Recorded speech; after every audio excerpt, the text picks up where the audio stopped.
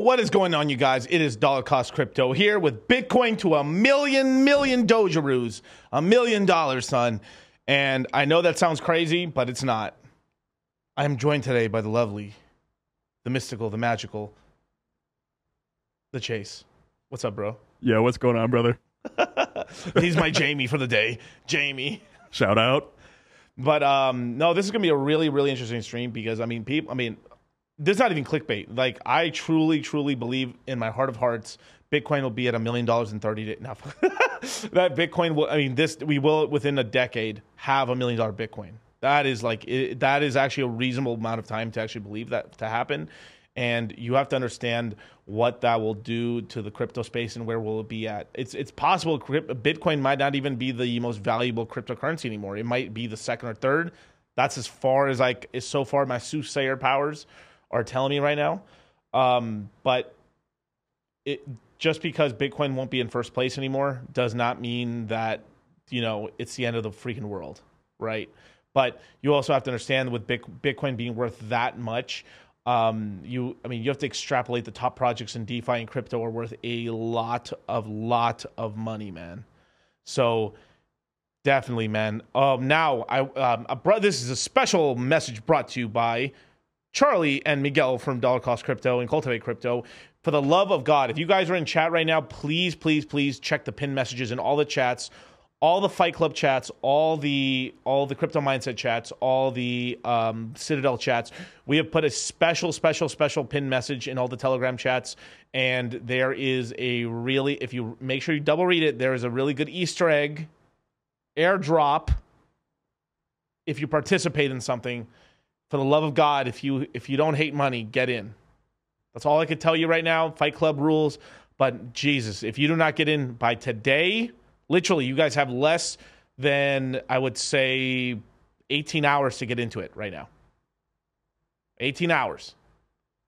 Or you want to be poor. I'm serious. You're missing out. And I've got some heat for you guys as well, man. I'm going to tell you about how we can get into another airdrop on the next stream, brought to you by Cultivate Crypto, Dollar Cost Crypto. But man, I really believe this opportunity that's in the pinned messages on Telegram for the fucking millionth time. All the instructions are there. That is going to put you guys in a really good spot. Now, just ape responsibly 2 years is what I'd recommend, 8 quarters. But man, son, we're like, I think it's a really great opportunity. Sheesh. That's all I got to say, man. But can you share the screen? You share the screen, Chase? Yes, sir. April 21st, we have Crypto Mindset Q2 finally back to you guys, man. It's incredible, man. I know it's been a long time. Women have been crying in the streets for days and stuff. When, Miguel, when? Well, April 21st, it goes on sale. It will only be on sale for 5 days. So if you want to be the first person in and get that juicy alpha, leave your email address right there, man. CryptoMindsetCourse.com/access. Leave your email address right there. And at midnight, like Cinderella, you'll turn into a pumpkin. You will be able to get into the Crypto Mindset course, and of course, if you're part of the Citadel, you will get a discount. You will get a discount for every recurring month that you've been in the Citadel, as well as if you pay with crypto, you also get 15% off of the crypto. So, I mean, it's very likely that people have been in the Citadel for the last 3 months. I mean, you could with paying with crypto, you can get $300 off the course. Pretty freaking awesome, man. So definitely get into the Crypto Mindset course, and the courses are more or less going to start May 6th for the first class. So May 6th, we were not crazy enough to start it on Cinco de Mayo. We almost did for a second, and then the Mexican and me remembered, holy crap, there's a lot of drinking going on that day. So we decided to, more than likely, the first day is going to be May 6th. It's going to be an afternoon class, and it's going to start at 7 p.m. Pacific Standard Time. So there you go, man. Here's for the Pepe so they remember.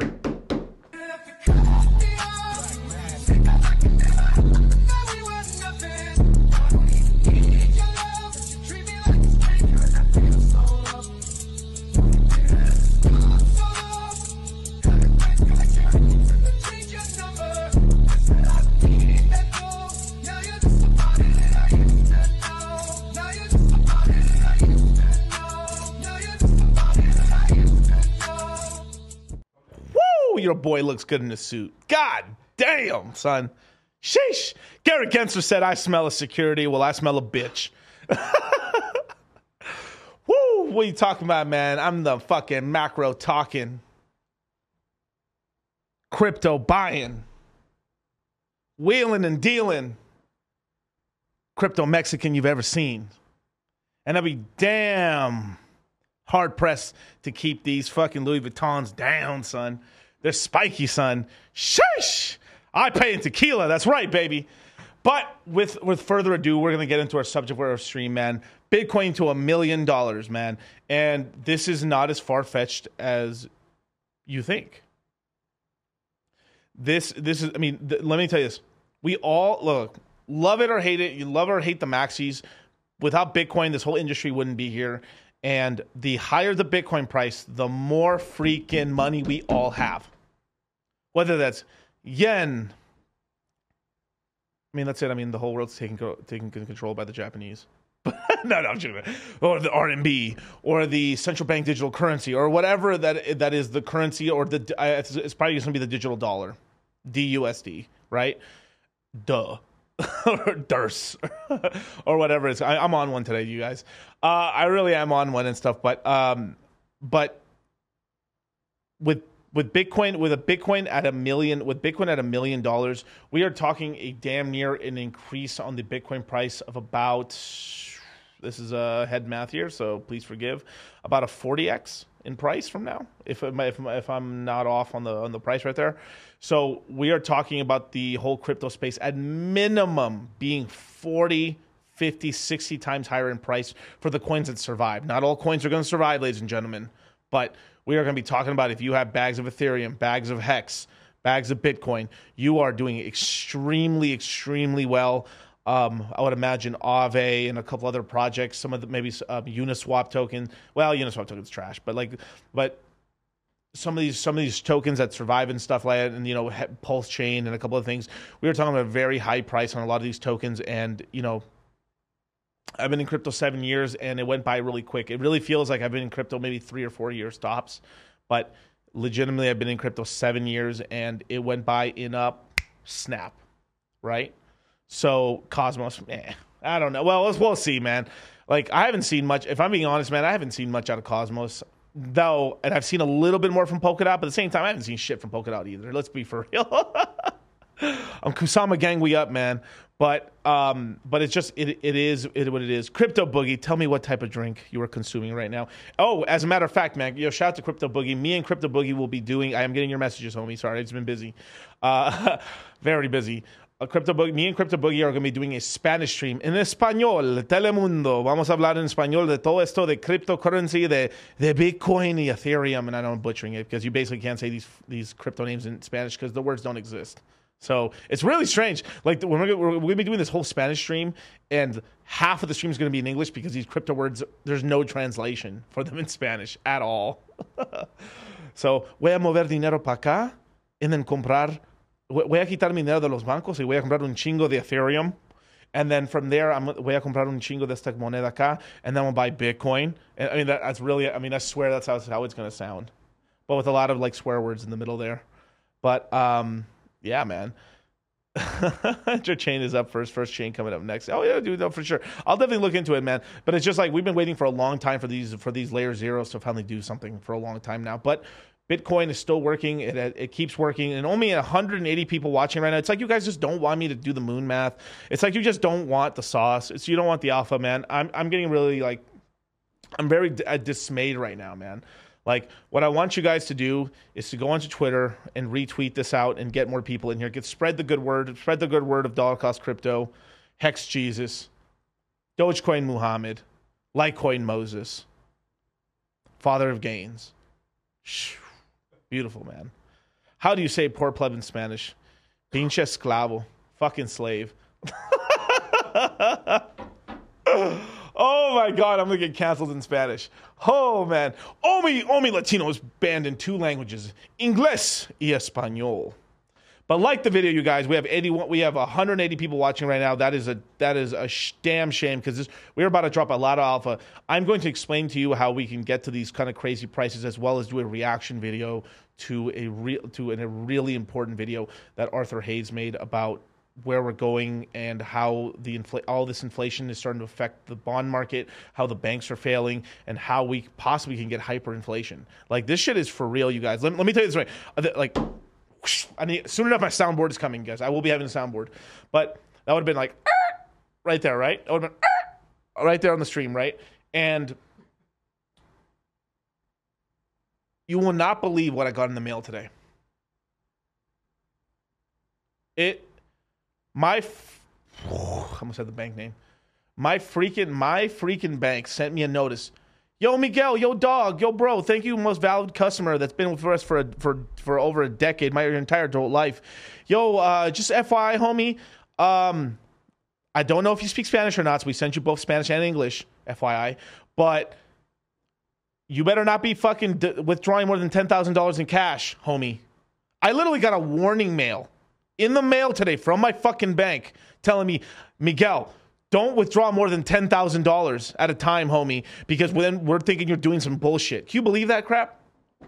Me. Good old dollar cost crypto. DCC. A man of God.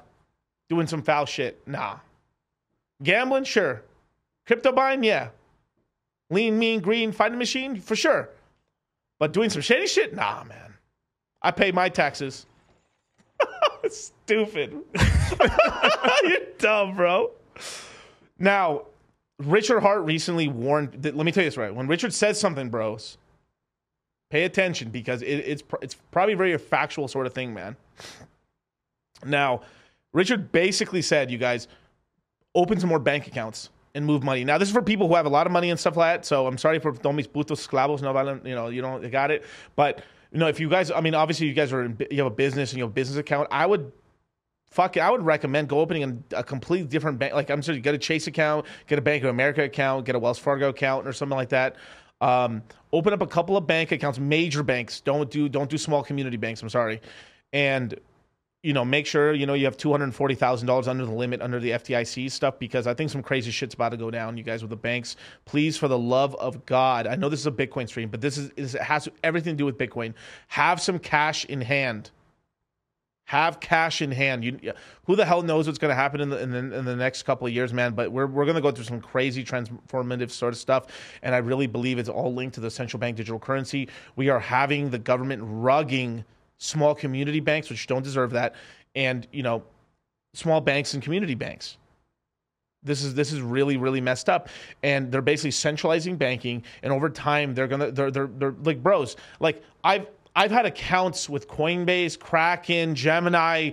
I mean, every exchange under the sun. And basically, 90% of these exchanges took me down, bros. Like, literally what's going on right now, I think there's something going on in the crypto space. It is very hard to get money into crypto right now. I think the banks are trying to slow us down from getting money into crypto because some major shit's going to happen right now.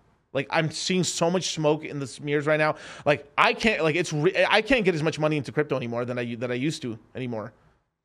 I used to be like, I'm not trying to talk shit here, but I used to be able to instantly get like 100,000 into Coinbase within like a day and instantly move it. I've been reduced to like $5,000. I know I'm just wiping my fucking tears with $100 bills. I'm sorry, but. But this is a serious thing because the middle class of crypto people and the upper middle class and the all the ranks and shit, the citadels, right? If you're trying to get capital from your fucking disgusting dollars and fiat into beautiful clean Bitcoin, Ethereum, and Hex, we're being throttled right now. We are legitimately being throttled right now, and it's a crock of shit, man. So I decided to put on this fucking very, very beautiful, beautiful suit. And just to show you guys how serious I am about this little issue right now, like literally within a 2-week span, I can't put a lot of money into the space. My bank's warning me about withdrawing cash. I'm just giving you guys the warning. Something's up. They're choke pointing us. Exactly, you guys. There is. Yeah. There is a lot of weird shit going down in bros. Like it is actually kind of terrifying if I'm being honest, you guys. So please keep DCAing. Even if for the small guy, I think you still can. If you're doing under $5,000, you can. Please make sure to have as much as you can in the crypto space and out of the banks. Shit's about to get weird. Having Ethereum, some Bitcoin, some Hex, some USDC, and some Tether. I can't believe I'm saying Tether. I'm sorry. Haram, I know.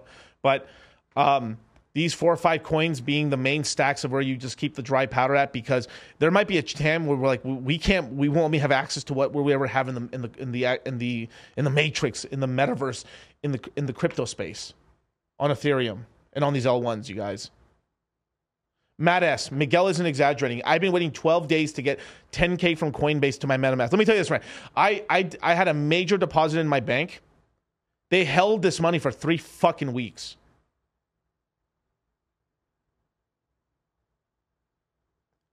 Speed kills. I tried to send a bank wire.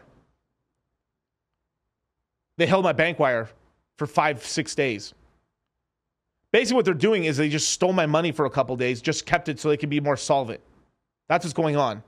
Now, you never hear the plight of this because this is a plight of the small business owner, the large business owners, and people who have a lot of capital and stuff like that. But this shit is I'm telling you, man, something weird's happening, man. We're beginning to get the rugging when it comes to Fernando Menza, same facts, same issues. I've been trying to get into more Hex. Look at this, look at this crap. Look at this.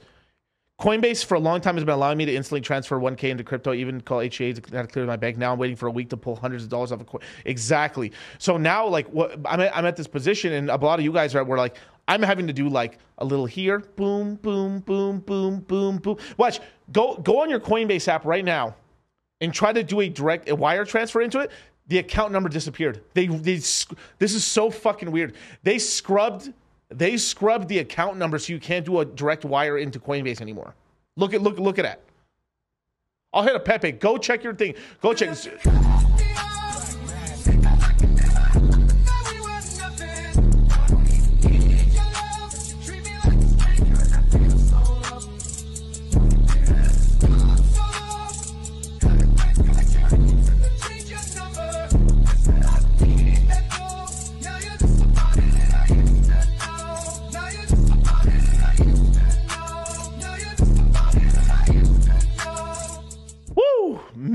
Yeah, Mitch Rich, man. I've been using MoonPay because Coinbase takes so long. Damn right. Now, some of these other roundabout ways to get your money in, they're taxing our ass right now.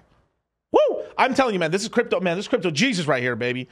Man, not Bitcoin Jesus, not Hex Jesus, crypto Jesus. Lord of Gains. Book of Gains coming soon, you guys. But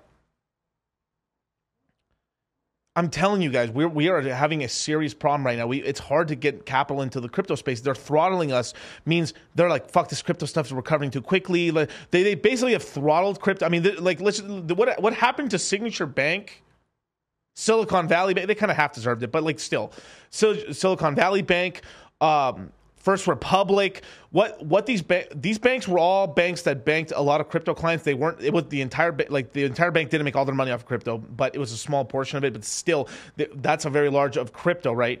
Now the biggest crypto bank in the world now is J.P. Morgan.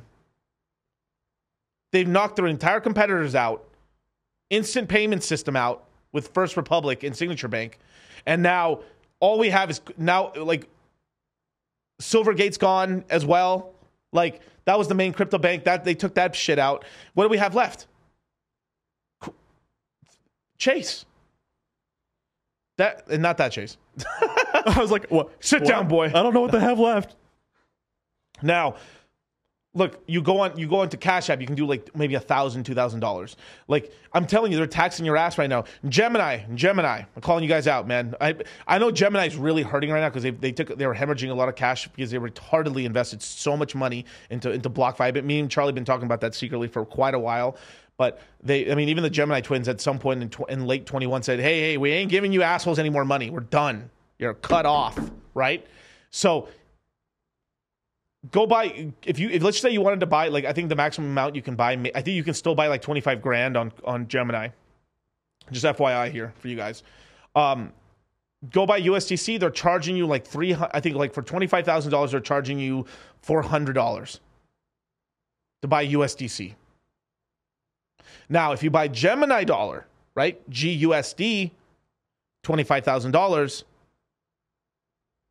They charge you nothing, but then if you swap it on their in-exchange swap into Ethereum or anything else, and then wait the 6 days to withdraw, they're charging you damn near fucking $700, $800. They got us by the balls right now, you guys. Yeah, Karn, look, I cannot believe it. I just refreshed my Coinbase, reduced my bank transfer limit by 66%. Bro, they reduced mine by 95%. They reduced me by 95% on multiple exchanges. Bros, we have to get as much cash as we can into the market right now. Basically, this is why I said spin plates. They have slowed us down, but they have not stopped us. Bitcoin this is why Bitcoin's going to $1 million. This fucking shit right here. This is why. How dare, what the fucking right do they have to tell us where I put my money? If I paid my fucking taxes on my money already, it is my money. I can do whatever the fuck I want. If I want to burn it to the motherfucking ground, I can.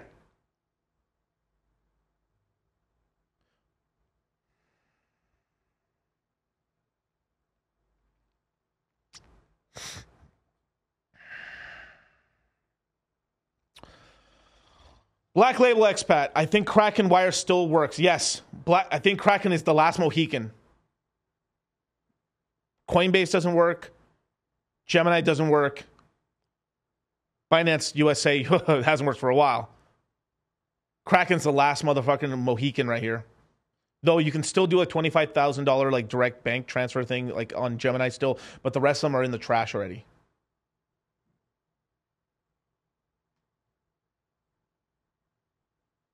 It is not your debit card. It is your dirty fiat. That's correct. But remember, Kraken was hurt pretty badly too. So Gemini basically is like, shout out to Gemini. Look. This book, the Bitcoin Billionaires, that book right there that I have, Why Women Deserve Less, shout out. But Bitcoin Billionaires right there. Half that book is about the Gemini twins, the Winklevoss twins, and that asshole from Facebook. The Gemini twins are good peeps. Could they maybe misguided here and there? Sure. But like, I truly believe these guys are good dudes. And like that hit, if you watch The Social Network, what a fucking retarded hit piece. They're like bros. Go on Audible. If you've never listened to an audiobook in your life, you can literally get the first book for free. Go download Bitcoin Billionaires. Listen to that book. You're going to be like, wow. Mark Zuckerberg, what a fucking asshole. This guy has essentially made his entire fortune off of stealing off these two guys. And then these guys finally get away from the grasp because these guys, basically Mark Zuckerberg blackballed these guys in Silicon Valley. So they decided to set up shop somewhere completely else in a completely different industry, invested whatever little money that you want to know some bullshit too? I'm spoiling a little bit of the book, but basically they had a settlement because Mark Zuckerberg had to pay the Winklevoss twins money, right? Imagine you win $140 million lawsuit. They're going to get paid $140 million. Pretty cool, right? He lied about the price of the stock. He doubled the price of the stock. So essentially, he owed them another $140 million plus dollars. And basically, the lawyers told him, bros, if you try to sue him for this other money, it's going to take years. Basically, you ain't going to get this money. So at the end of the day, he ended up ripping them off again for another 50 fucking percent. Can you believe that horse shit?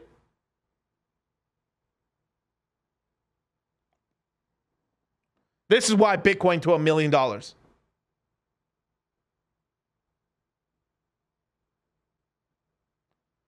Remember something that I always say. All women are trifling. Right? And in a woman's mind, right? Just to bring some red pill into this financial shit. Your money is her money. Her money is her money. That's how they think. Crock of shit, right? Your money is their money, and their money is their money. China Light. I just recently on my Instagram, I had a very viral video that came out. Whoa, my screen just went black. I had a very viral post that I did about central bank digital currencies, and it was shared here. Let me see if I can find it real quick. I'm not going to play it, but if I could find it, my God, right here. So share my screen for 1 second. So this one right here, right? It was watched by 359,000 people. It was shared on people's stories. It was shared 16,000 stories. So 16,000 people shared this story out. And, shout out to you people, man. I ended up getting a lot of subscribers. I got almost 4,000 subscribers from this video alone, man. And shout out to my boy Black Ice as well. We had a couple of these other viral, let me see, where had a couple of the Trump entities, of course, got 14K, lol. But me and Black Ice did a couple other ones right here. We did 1 million views on this one, another 1.1 million on this one. But this one really hit home for people. Let me tell you why.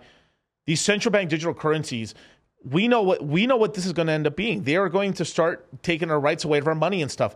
If they're afraid, they're going to try really hard to get rid of cash. They're going to onboard a lot of dumb motherfuckers into taking that money there, and eventually they're going to start doing some version of basic income, and they're going to start putting all these stipulations that you can't spend it. So I mean, I'm going to tell you this right now. If you do, because you're it's a sort of game, right, where they're going to give you $1,000, $2,000 per person. Take the money, buy Ethereum, buy Bitcoin, buy Hex, just buy crypto. Fucking even buy Dogecoin. Throw these dollars in the trash. They want them, take them. I don't want them. Buy crypto.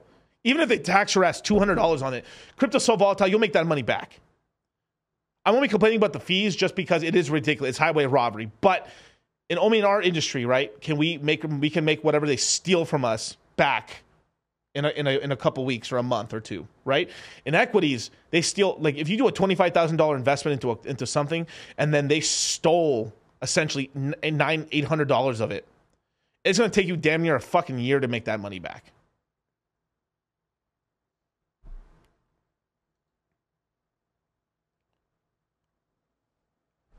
This is the warning. Shot across the bow right here. I'm telling you, I think I'm literally one of the many people out here actually saying this right now, and I've given you real numbers that this is happening to me. Miguel, which is my real name, by the way. This is happening to me. And I'm very highly experienced in the crypto space. I've taught over 12,000 people. I've onboarded 12,000 plus people into crypto, along with Charlie from Cultivate Crypto. And I'm experiencing this. Charlie's experiencing this. The reason you're not hearing it too much on Twitter is because most people in this crypto space, it's usually small. You're starting off, but once you've been in here years and years and years, it's the more years you've been, the smaller of a subsect it is, right? We're just a silent. We're a very very powerful silent minority, right? And we're seeing it first.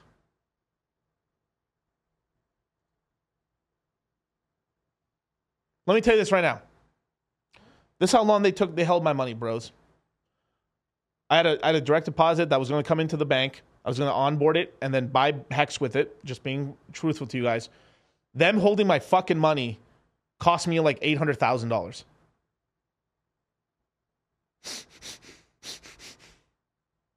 I'm still doing okay, you guys, but I mean the spiky boots and stuff are still spiky, but God damn, dude. These assholes in these banks cost me a fucking Lamborghini Aventador and a Huracan and a down payment on a house.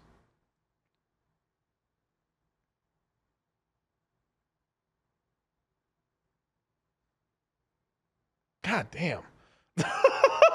I'm being serious. Like, seriously, that's how much they cost me. They cost me a fucking Aventador, a Huracan on top of that, or an Aston Martin, and a down payment on a house in Gaines.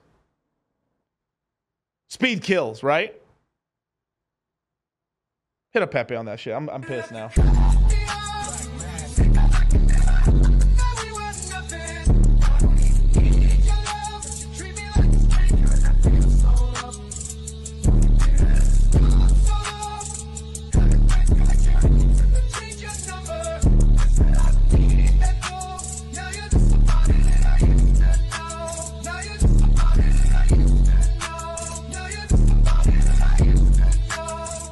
Now, it's not losses, it's opportunity costs. And most people, like, they're like, oh, if I did this, no, literally. I was literally doing that to go do that because I'm a genius of this generation. No, I'm just Kanye West. no. But I'm seriously, like, I like, bros, I make money moves out here. It's okay. I still have the capital and stuff like that, and I'm investing it around and stuff like that. Great opportunities. Check the fucking pin message in the Telegram checks. All my Citadel brothers and sisters, bros. I take these L's so you don't have to. You seen the meme where that soldier's protecting you in your bed? That's me, bros. Protecting you in these streets.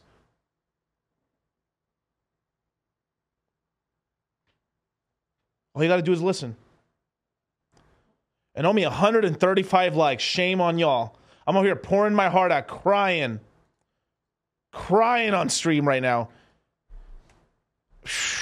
135 likes. My God, man.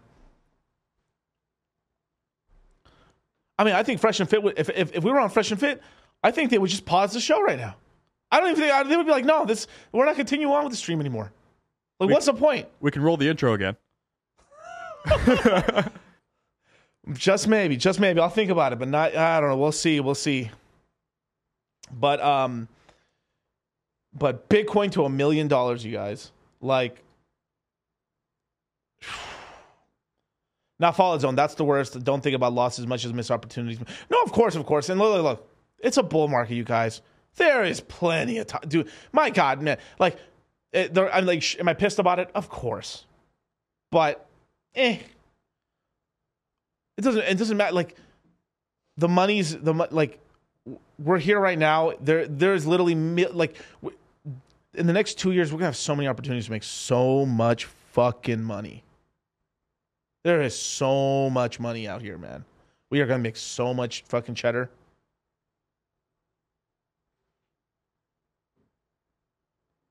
Bitcoin to $1 million. That's why it's going to happen. This bullshit. Money goes where it's treated best. Where else is it treated best in crypto? It multiplies. It expands. Nowhere in the world can I send money to anywhere in the world instantly. I could send you $1 million in USDC and Ethereum in 13 fucking seconds. I could send you $10 million on Pulse Chain in fucking 3 seconds when it's open. Bars. I could send you 100 million in Bitcoin in 10 minutes. But no one can stop it. That's what they're afraid of, is that you can't stop it. That's what's so beautiful about it. Why I'm so passionate about the crypto space is because we are rugging these assholes of control over us. The reason they're rich is because they're the middlemen.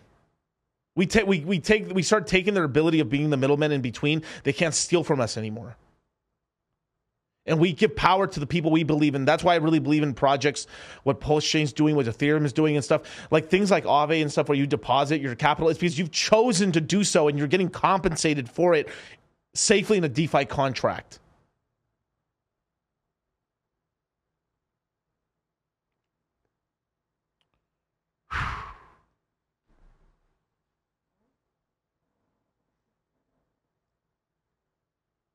And they're telling me Hex won't go to $2. Shit, man. Bitcoin at $1 million. You think, where the fuck do you think we're gonna be at, man? Shit. Like, man. Hit a Pepe for a second. Let me.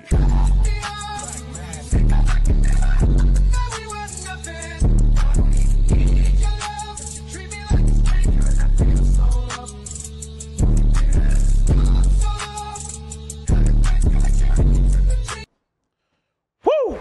Beautiful, man. All right, share the screen for 1 second. So right now, Bitcoin is at $27,500. I'll just call it $27,500. $27,500. That is to get to $1 million Bitcoin, we're talking about a 36x. 36.36x, right? Where would Ethereum be if I just multiplied it by that many gains? Let's just say they keep up with each other. Let's say nothing changes. Everything just goes to exactly the same. We're at $1,791. That would put, ladies and gentlemen, boys and girls, that would put Ethereum at $65,000 fucking dollars. If you have 5, 10, if you have 10 Ethereum, 20 Ethereum, you got yourself $600,000. 20 Ethereum, you got over $1 million, 1.2 million. But what will that $1 million be worth in 10 years? Shit. Probably, if I had to guesstimate, we've probably lost a 4x on the dollar, something like that. So maybe a 3x on the dollar in terms of value in the next 10 years, maybe 2x in value. So that's 35. So basically your Ethereum today, you would protect your capital, right? You would grow it. You'd be richer in dollars, but your purchasing power on that $65,000 on 10 Ethereum would be 30,000 today, but still higher than it was today and still worth more. So you protect yourself. You have more purchasing power than you have, and that's at the end of the day the most important thing. And because Ethereum is got a lot more things going on for its proof of stake model and stuff, it's probably going to be closer to 90 to 100, if we're being honest. Glory be thy bags, for they shall pump.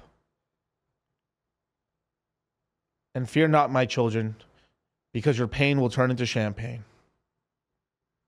Book of Gains.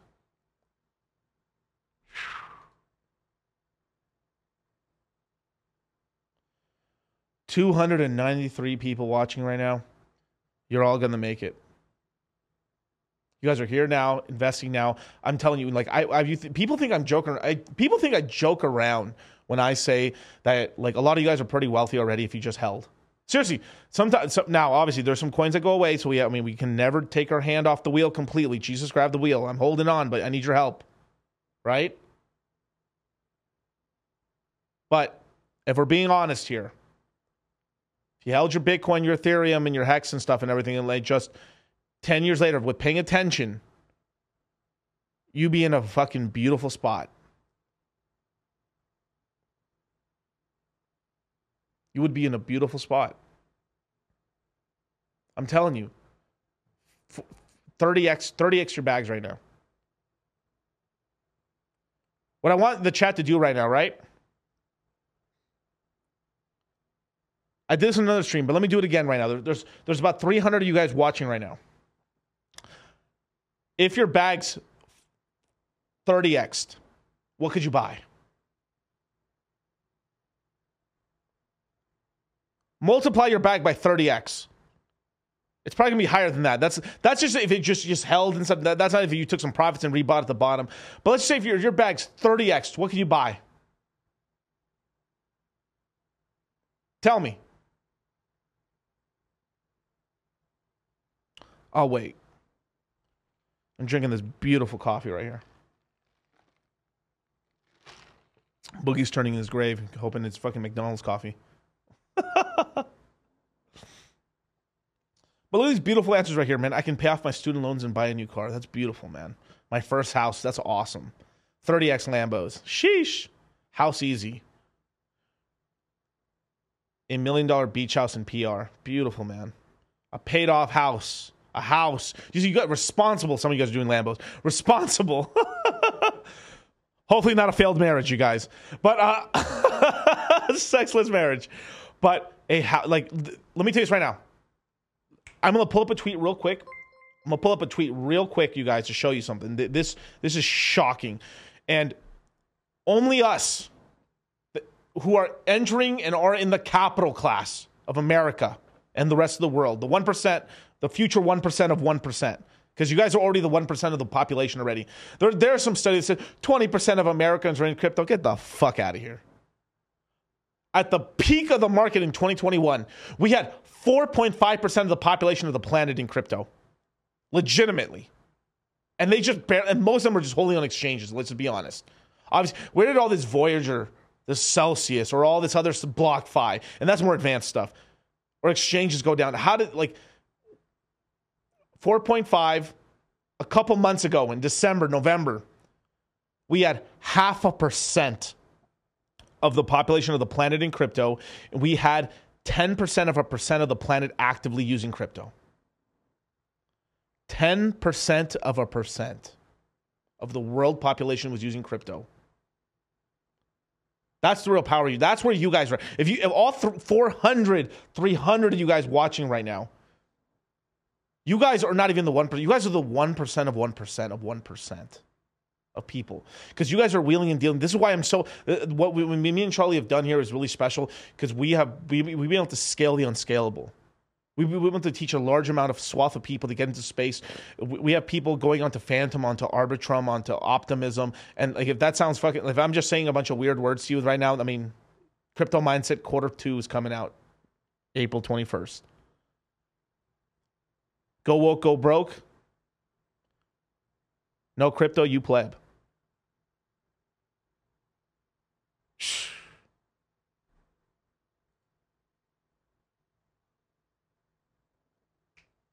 Shit. Steven Garcia saying, damn, dude, you're gassing me up. It's not even gas, bro. It's ain't unleaded. It's jet fuel, baby. E85 at least. What are we talking about? Shush. Now, let me pull this tweet up real quick. I was a pastor in some other life. I really was. It's kind of crazy.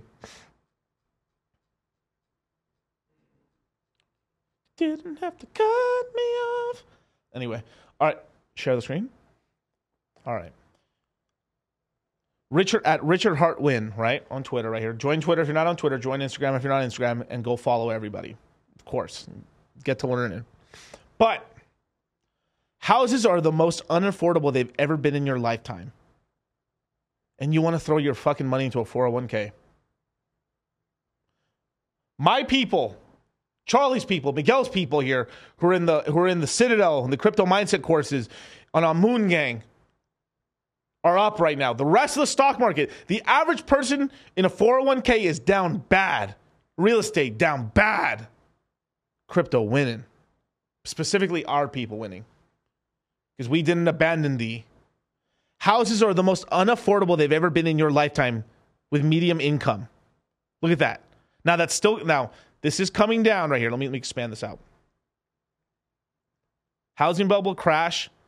All of us coming out of high school just dead broke. We weren't able to buy a house. And then it just spiked up, right?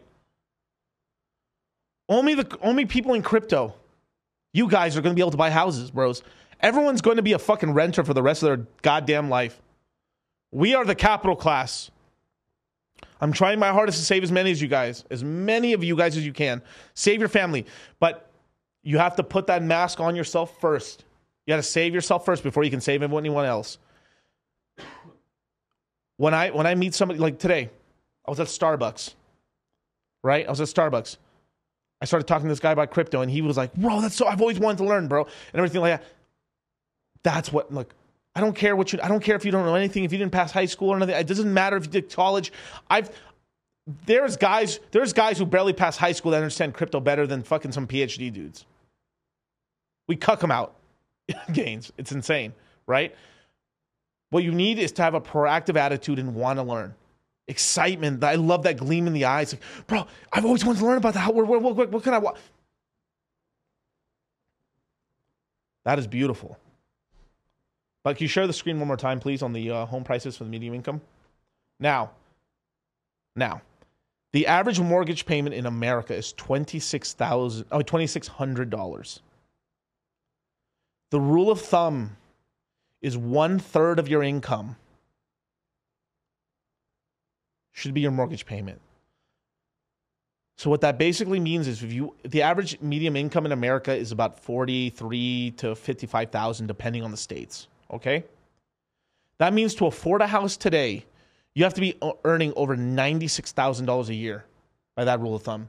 So everyone is overbuying and overpaying. Their house as a proportion of their income is outrageous right now.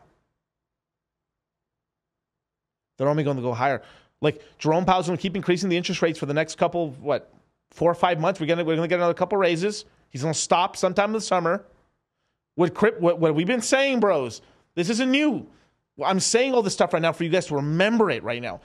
So when it happens, we can react. We can be proactive. We can buy the dips, and we just get wealthier and wealthier. These emotional motherfuckers are just going to drop all their crypto on us, and we're just going to buy the bags and sell it to them at a fucking 30x premium. Chef's kiss. God damn. You're going to be able to multiply your money. Now, I understand. Let's say you earn the medium income. You earn $55,000 a year. Can you invest all $55,000? No, of course not. Right? But imagine this. 10, 20% of your income, you can. There's disposable income. And if you want it, you can get it. But let's just say only 10%, $5,500. If you invest it correctly in the space, why can't you make a 20x on that? $5,500, let's just round to 6,000 because you're a go-getter, right? 6,000 times 20.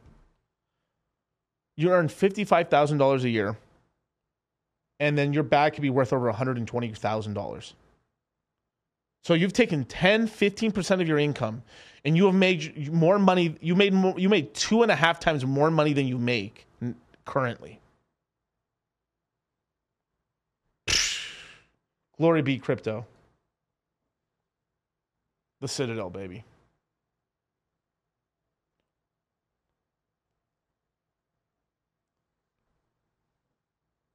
Now hit that Pepe.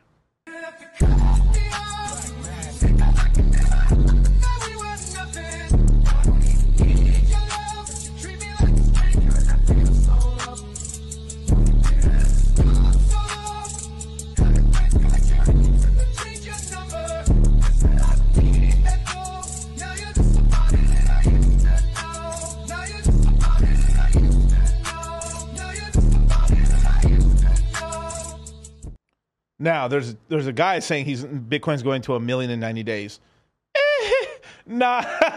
If it does, we're in some big trouble. People think like we're winning, but that's actually pretty bad for the rest of your lives because most of us, you know. But do I believe it's going to happen within a decade? I actually really, truly believe. I mean, at least by 2033, where we'll have $1 million Bitcoin. I had to turn down my sub. Woo! Are you able to do moon math on NFTs? Well, the thing is, if the NFTs are still valuable, what will happen is you actually could get a higher dollar price in the NFT market, but a lower price in ETH. So some of you guys right now trading NFTs are probably trading at all-time highs, possibly. Because unless it commands a lot of attention, there's only so many. Most of these things will start being worth, like, right now they're worth an Ethereum for an NFT. In the top of the bull market, a tenth, 15%, 25% of an Ethereum. So right now, a lot of the NFTs you guys are trading them right now at all-time highs. But dollar-wise, it did incredible. So Ethereum wise, it didn't do some hot. Dollar wise, it did pretty hot. But at the end of the day, you're cashing out into dollars to then when everything crashes back down, you dump those fiat fucking dollars and, do that, right?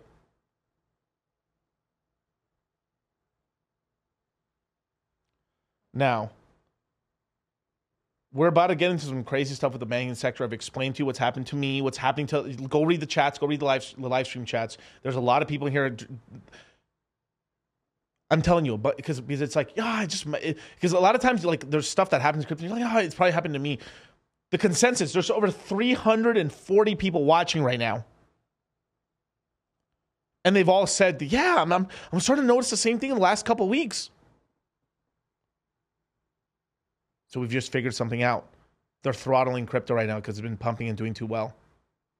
They're scared. It won't last forever. The throttling will last forever. But right now, there's a lot of opportunity going on right now in the space. Get your money into crypto. I don't care if it's in USDC or stable coins. Just have the ability that it's an RC20 token, something where you can then trade into assets that you like. It doesn't matter if you like XRP or whatever. It doesn't just get into the space. Because these assholes are like, who knows if they try to cut off these bridges? Rug these central bank digital currencies, man. And if we're forced to use, and like this is the thing, it's a double-edged sword. These central bank digital currencies are going to take so much freedom away from so many people, but they're going to make us so damn rich because so many people are going to learn how to use a cryptocurrency finally and start investing it. I mean, like when they start releasing these checks, these stimmy checks again, if I get a stimmy check, if they give it to everybody, right? It doesn't matter of like how much money you make and stuff, right? I'm dumping that shit right now. You want to know something that's really cool? When the first stimulus check happened, I think it was in 2020, it was $1,200. If you invested that $1,200 into Hex, that $1,200 stimulus check is today worth, I think, $150,000.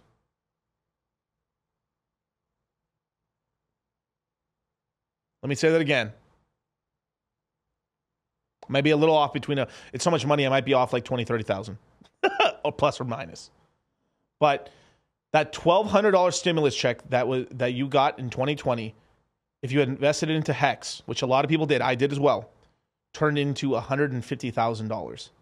Go look it up. It's real. There is literally a Twitter page dedicated to that. My stimulus check is worth this. And they tell you to put it in a 401k. They're just trying to middleman your money so they can earn fees off of it and not even gain. There's nothing wrong with it if you provide a service and you're middleman and you're making money for people. But if you're making such pitiful returns, 7% yearly returns, 12 if we're lucky, and we're at 16 to 24% inflation per year right now. 7%, you're still losing. You're getting poorer. If you're not in crypto, what are you doing? If you're not starting a business, what are you doing? If you're not getting into real estate and really pushing hard, what are you doing with your life? I understand we all have to work jobs. We all have to do stuff we don't like. There's many jobs that I didn't want to do. But I did them because, let me tell you this. I remember there was a time like I felt like I was spinning my freaking wheels. But you know something that kept me going was like, even when I was at my poorest and like all I could put was $20 into the market by skipping lunch, I was like, this $20 is going to turn into $100 for me in the future. Future Miguel is going to thank me. This $100 bill right here is going to be $1,000. That's what I would tell myself. Because it was hard. There was a time that it was really hard to put that money into the market. But I was like, my gut, which is almost never wrong, was telling me, you have to do it, dude. We're spinning our wheels here. You have to do it.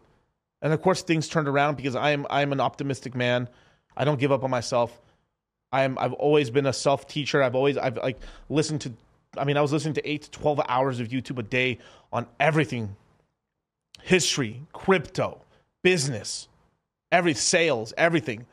And I grew my business to a very large size. And then I moved on to the crypto space and did even better. But it was that belief in myself that I was not going to be a fucking loser. And I don't want that for you guys as well. And I know you guys don't want that for yourselves. All 345 of you guys right now watching right now, you guys are going to make it. It's going to be tough. It's not easy. You might even cry here or there. But I believe in you.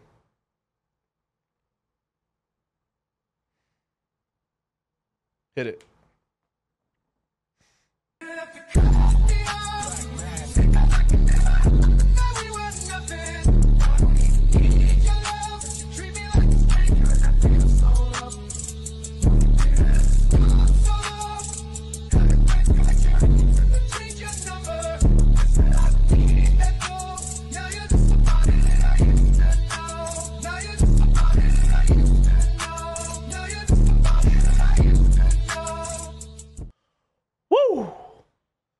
So no further ado, you guys, we are going to get into reacting into an Arthur Hayes video.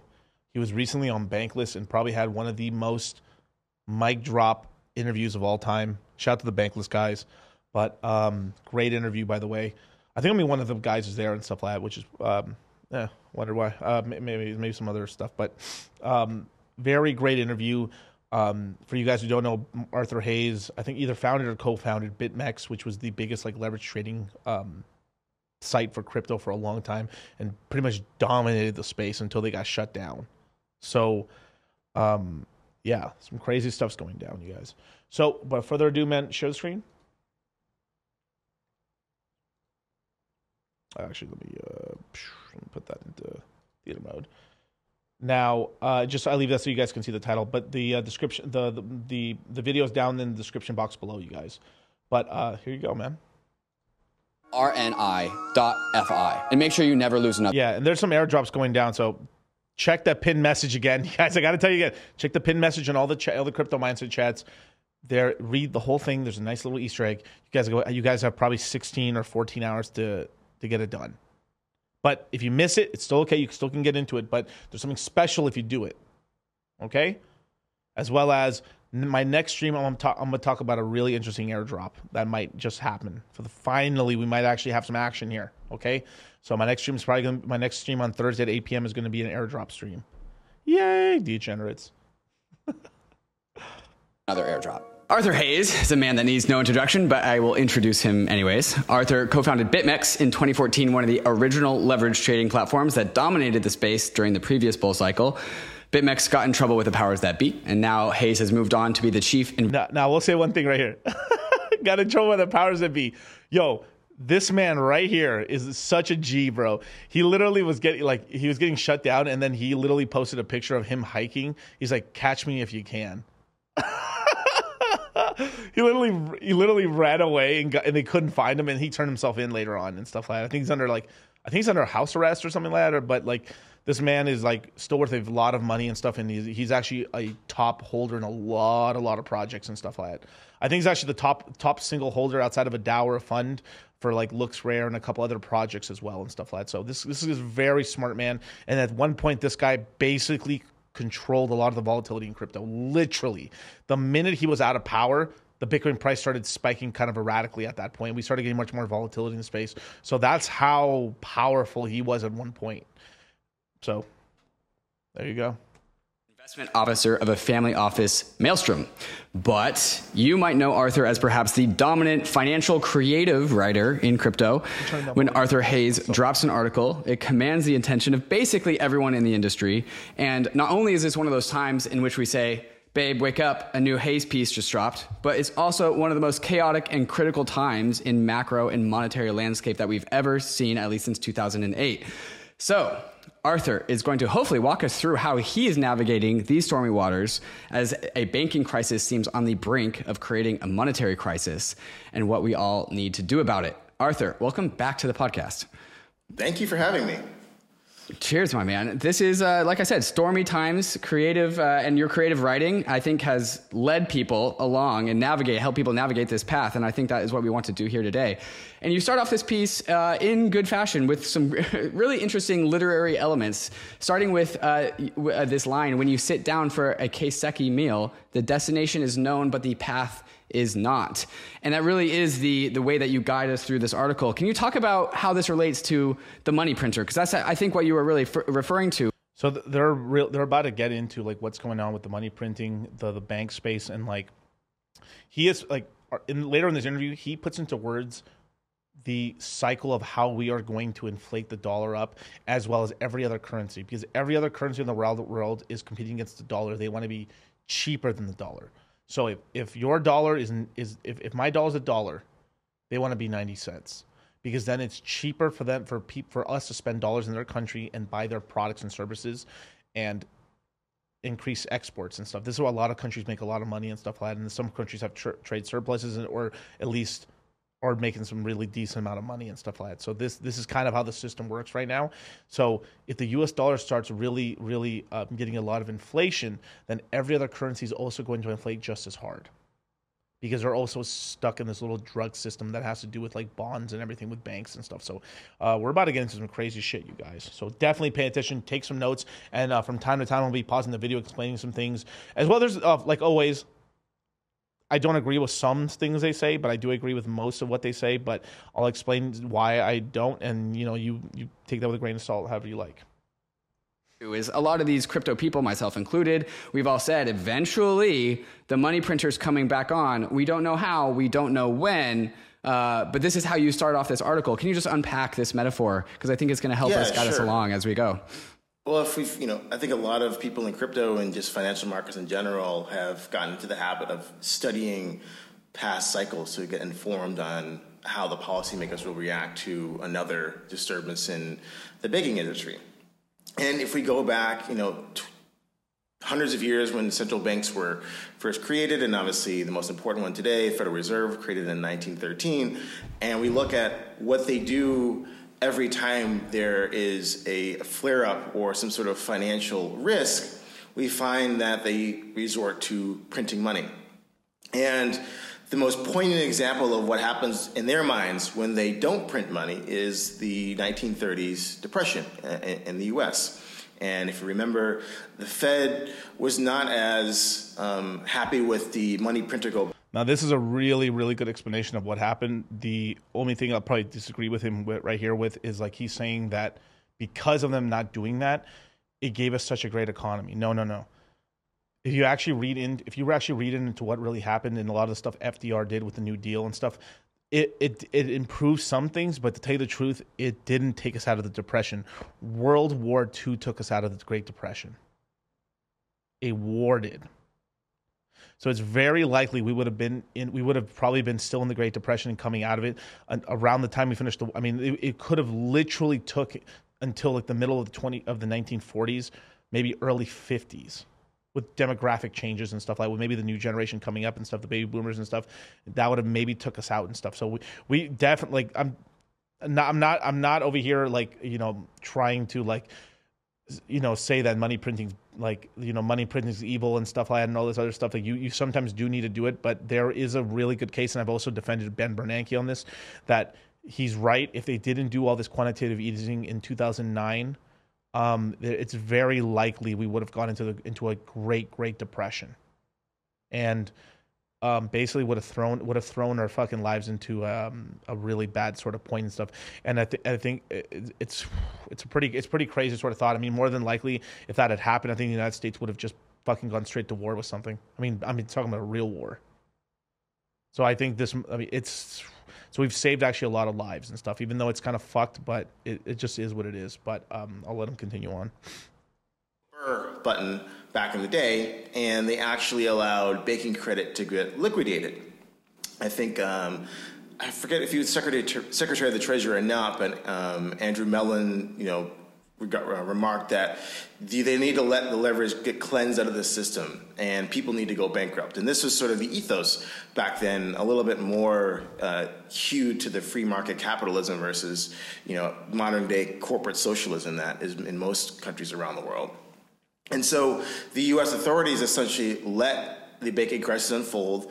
They let the system get cleansed of the leverage. And one can argue that the U.S. actually put itself in a better position vis-a-vis Europe, who didn't do the same thing, faced with the same sort of deflationary impulses. And ultimately, that led the way for the U.S. essentially to bail out the Western world. Though we were storing up gold, but here's a little cat. Oh, dude, I'm gonna be pausing a lot, but there is something really interesting that happened in during the Roaring '20s.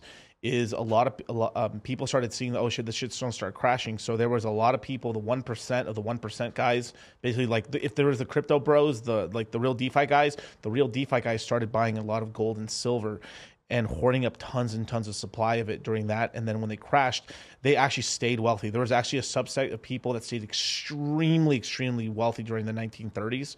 And this was actually when we got the peak of the most expensive car era for a long, long time. I mean, we're talking about Duesenbergs and stuff. Like, we're talking about very, very, like, some of the most high advanced cars in the world were being created around this time.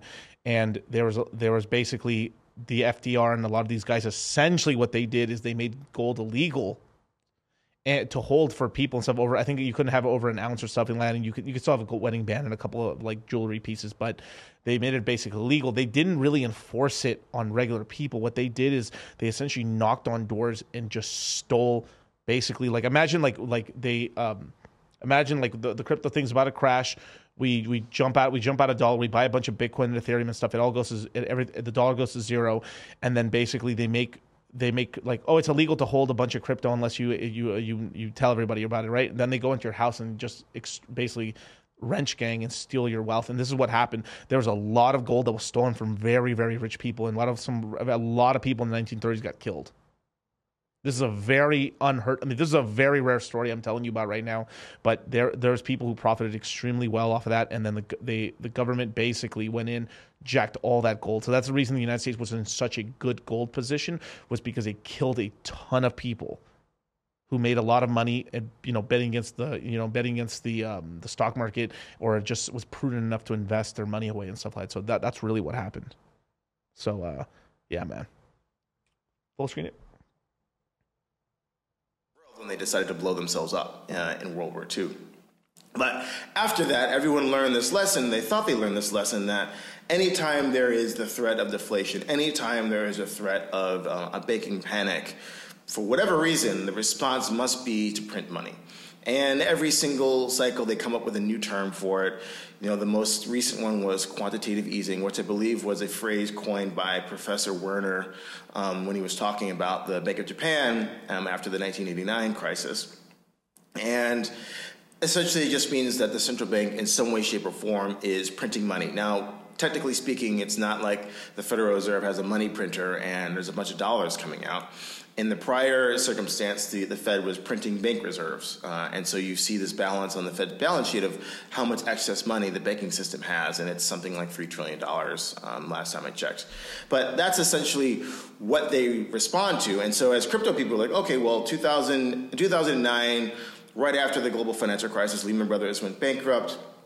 That December, Ben Bernanke had basically announced that he is going to embark on this thing called quantitative easing, purchasing these assets to sort of, bring financial conditions more liquid so that people can make loans and businesses can expand, at least in his theory. And starting in March 2009 is when the Fed made its first purchase, and that pretty much marks the bottom of the S&P around 666. And obviously we know that the Bitcoin Genesis block was, in January of 2009. And some could say that it was in part a direct response to, the biggest financial crisis since the 1930s, and the response of the authorities, which, different from then, was to, okay, we're going to print money and bail everybody out. And so we went through that cycle from 2009 until basically up until 2020, when, prior to COVID, the Fed was toying with this idea that they were going to, in Janet Yellen words, watch paint dry as their balance sheet declined. And Jay Powell, who was the Fed chairman at the time, was in the beginning of trying to tighten monetary policy. And then all of a sudden, COVID-19 happened. And, there were the specter of lockdowns in America, and the financial conditions started to tighten. Everybody was worried about all these different companies going out of business. The corporate credit market froze. And, there's just basically a tailspin, and the S&P 10-year Treasury touched a low, intraday low, I think 33 basis points. And then the Fed responded with an immediate emergency meeting, and they said, essentially, we're going to nationalize the entire U.S. corporate bond market by guaranteeing BBB and above. You can sell it to us, and we're going to provide infinite liquidity to make sure that financial conditions can stomach this pandemic. And then, obviously, in response, the U.S. federal government, out of any government in the entire world, developed and developing, printed the most money by basically handing out checks to people. The stimmy checks, right? Everybody got a check. Now, I want to say the stimulus checks, even though they printed, that was a lot of money that was printed out and stuff like that. there was a significantly really good amount that was also given to small businesses and stuff like that. And I really the PPP loans or the PPV loans and stuff like that, as well as there was essentially a suite of like loans that were giving out. One of them was essentially just free money. Just had a small business, prove you had employees in this and make a certain amount of money, and you just got a lot of cash. Then there's another one where if you wanted to take on some real debt, you could and get lines of credit and be given a ton of money. This is what caused a lot of the problems in terms of the money printing, and then also where these businesses actually deposited their capital. Businesses, small businesses, I mean, any business basically is a lot more of a risk, or a very high or very wealthy person is more of a risk when it comes to depositing money, because let's just say I'm really pissed off with my bank. Fuck you guys, I'm closing the bank account, taking all that money out. That's a larger amount of money. So imagine like if the average 35-year-old has $5,500, that's actually a real stat, look it up, has like $5,000. Imagine some guy who takes out $1 million. That's a lot of people. I mean, just look at that and stuff. That's quite a lot of capital and stuff. So most people got their stimmy check, deposited into a bank, and spent it, or invested it. Yeah, shout out to my boys. But hopefully you invested it. But that was either spent or invested, and that money just flowed off into where? Amazon, Google. Literally, I think if I had to guesstimate, I think almost 30% of that money that was printed essentially just went into fucking Amazon.com to purchase stuff on Amazon. So that's why Amazon went up quite a lot. Let me tell you that much and stuff. And like $1,200 isn't really that a lot of money, but overall, I mean, you give that many people that much money, it's a very stimulating effect. But where the crazy investment money came from and stuff like that was really from these small businesses and stuff. There's a lot of people that have businesses just threw all their money into crypto or threw it all into stock market and stuff. And this is what really raised the prices on everything. And on top of that, some of these businesses took these loans and just safely put it in the bank. Well, now the bank has more capital. Now they can now borrow money, and they're out earning so imagine that you've just gotten $1 billion of deposits, or $10 billion of deposits, right? If you're earning 3%, 1%, 2% for free on it and stuff like that, I mean, the bank is essentially just printing like 20 million per billion. So if you get 10 billion, I mean, you're earning a lot. You're earning 200 million. If you have $10 billion in deposits, you're earning a significant amount of money in capital and stuff. Like, that is quite a lot. So go ahead. Some people bought, went on Robinhood and punted crypto and Doge and stocks, whatever. Some people bought got to put a down payment on a new car, whatever. Everybody got money and everybody did whatever they wanted to do with it, right? And so that was in the tune of a few $1 trillion. And guess what? People were like, oh, that's kind of inflationary. We don't actually want to own U.S. Treasuries if the government's just going to be handing out money to people. So what happened? The Federal Reserves, did their job, and they bought almost half of the issuance of this debt, and underpinned this massive amount of money printing, the most since World War II for the U.S. And obviously, crypto went from about 3,500, 4,000 to 69,000 at the peak. And then obviously they throw us, oh my fucking God, we overdid it. So we need to go the other direction. And then Jerome Powell raised rates the fastest of any Fed chairman in modern day history. And now we are where we are today. The consequence of super easy monetary policy in one direction really quick, super tight monetary policy in the other direction really, really quick, and now we essentially bankrupted the entire U.S. banking system. So the punchline that I think really we need to get to is this thing called the BTFP, the Bank Term Funding Program. And thank you for walking us through what was the setup to this. But I want to really just drive the setup home. And so a bunch of money gets printed in this crazy bull market that happened both inside and outside of crypto. And as a result of that, a bunch of new money gets deposited into a bunch of new banks. And this kind of sets up a lot of these commercial banks, the commercial banking sector, into kind of a trap, because once the Fed raised all the interest rates, all of a sudden the paradigm shifts. Can you walk us through that last bit of context to set us up for this bank term funding program? Sure. So obviously, post the global financial crisis, essentially the U.S. banking system is bifurcated into the super large, too big to fail. They call them globally systemic important banks like the J.P. Morgan, the Citis, Wells Fargo's, Bank of America, those type of banks. And then you have everybody else, right? And there's a lot of new regulations passed on how to do banking in the U.S. and around the world. That's Dodd-Frank in the U.S. and Basel III internationally. And basically what it meant was only the really large players could really make money because it's just so expensive to be a bank. But, America is very, there's obviously high income disparities between people and businesses, but there is a big tail of people at the middle and the low end, right? And all these people got checks from the government. And what do? They went to their local bank. It might not be a JP Morgan or a Citi, it might be a community bank, a regional bank, and they deposited all this money. And then, let's take the one case that everybody's really focusing on, the Silicon Valley Bank. Okay, and you have this history of startups raising a lot of money. You have 2020. Now, what he's talking about here is a pretty important sort of a distinction here. Now, sure, $1,200, everyone depositing that does help out the banks, of course, right? Everyone's like, yay, more money in the system, right? But what he's talking about right here is during the the whole COVID lockdown, tech businesses like Zoom and stuff and everything like that went bananas. So everyone's just trying to do some sort of online startup, and all that money that was raised was deposited. If 50% of all the startups in Silicon Valley were at Silicon Valley Bank.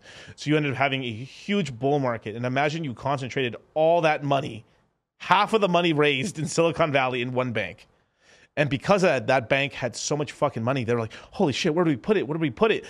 Let's put it into, and basically we could put it anywhere and just make a ton of money.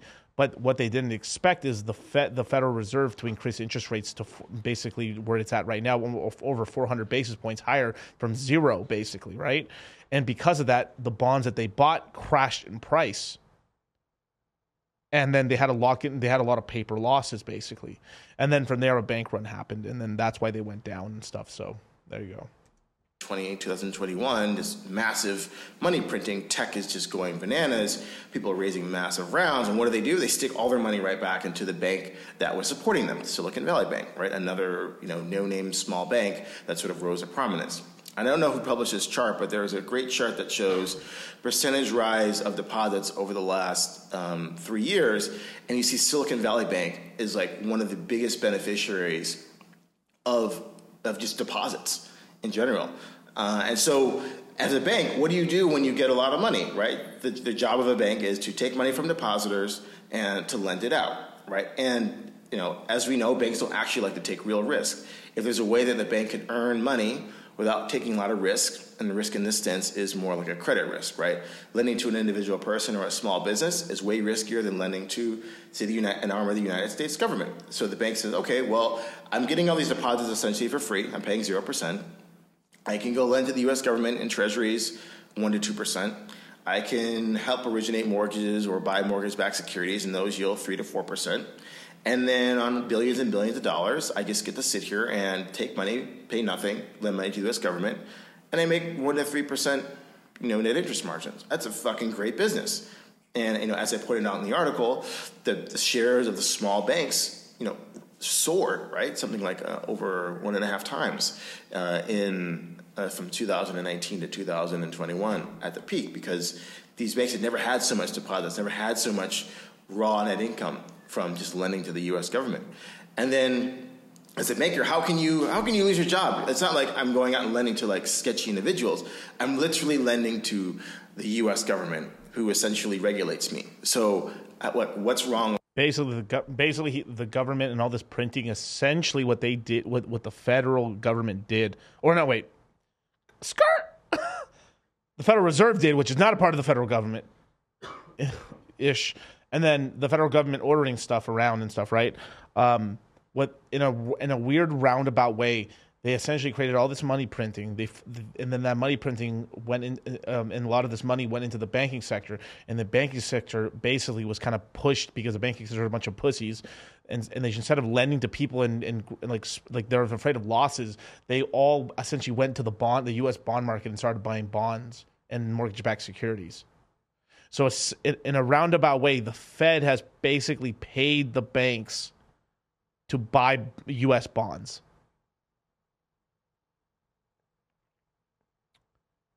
Huh. Interesting.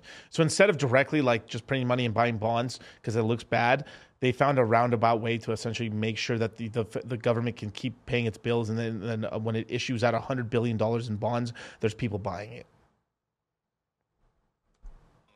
I don't see, if I'm thinking of a bank manager, this is the best trade ever. My stock price goes up, I make a lot of money, I'm taking little to no credit risk because I'm lending to the government. So and that's also importantly, they're buying situation. very long-term bonds, correct? That's also like a super important part of the story. Yeah, so they couldn't just lend to the U.S. government on like an overnight basis or a 1 year basis because that was basically zero, because that was where the Fed plays in that 0 to 1 to 2 year mark. That's where they really control the short end of the curve, and that was at 0% as per Fed policy. So they said, okay, we need to take more duration or time risk. Let's lend to the government for longer periods of time so we can earn more income. 10 years. So that's 10-year treasuries, Goddamn, I'm mortgage good. bonds. And essentially what that means from a risk perspective is the longer the bond, the riskier it is as interest rates change. And so a small change in interest rates can change the price of a 10-year or 30-year bond much more than a small. So now, right? So how the interest rates have gone up to like 4%, right? For almost 5%, right? For the federal fund rate. Your savings account, we should start having within a year or so. The way if the banks were working how they're supposed to be working, you should have a 5 or 6% savings account earning interest now, because the bonds will pay out more than that. But that's not happening. They're paying you nothing in the bank. So essentially, the reason the banks all did this shit was because they're like, well, 3% is nothing. That's inflation. But yeah, but if you're just getting money for free and you're earning interest off of free money, it's all profit, right? Your $1 million deposit, they're earning 3% on that. They're earning $30,000 for free off of you. Well, that's 1%. I guess it'd be 90 and shit. But still, I digress. But still, like if they're earning, oh, actually no, it was 30,000. My bad. So they're earning $30,000 off every $1 million deposited and stuff, and they're not doing anything. So the bank's just like, sheesh, we're just earning all this cash right now. So imagine $1 billion of brand new deposit. The bank's like, yeah, we're just counting up cash right now. But then the problem is that they all got these 10-year bonds, and then when the Fed started increasing interest rates really rapidly, God damn, they got smoked. Small change in interest rates can change the price of a bond that's going to mature in the next year. And so the banks, instead of having credit risk, they had duration risk. If interest rates rose, they stand to lose a lot of money. And so from 2008, the banking sector probably loses their appetite for credit risk. I think that's one of the important pieces of setup here. And so what you're saying is they go into the most solvent entity that exists, which is the Fed, because they can print money. But in order to have any sort of margin whatsoever, they have to buy the longest term bonds, because we were existing inside of a paradigm of zero interest rates for so long. That was the equilibrium that has been established almost completely since 2008. And so that's the setup for like what I'm modeling out as like the Fed rug pull, because they inject a bunch of liquidity and then they jack up interest rates faster than they've ever jacked them up before. And so, Arthur, what does this do to the banking sector? And like, this is the setup for this current crisis that we're inside of, correct? Yeah, absolutely. So the banking sector has all of these U.S. government bonds, long-dated bonds, and then the Fed goes, okay, us and the fiscal politicians have created all this inflation. We need to rein this in. And so we're going to raise rates really, really fast. And, Jerome Powell thinks he's the modern day Paul Volcker, who, that starting in 1979 rose short-term rates something almost like 20% to sort of break the back of inflation.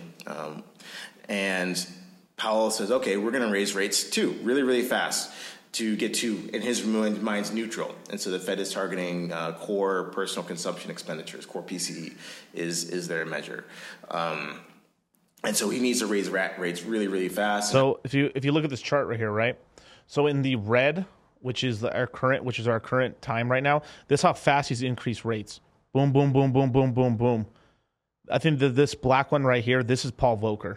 He just like went, just shot it. So basically, this is the second fastest increase of rates, like damn near ever, in terms of a short amount of time.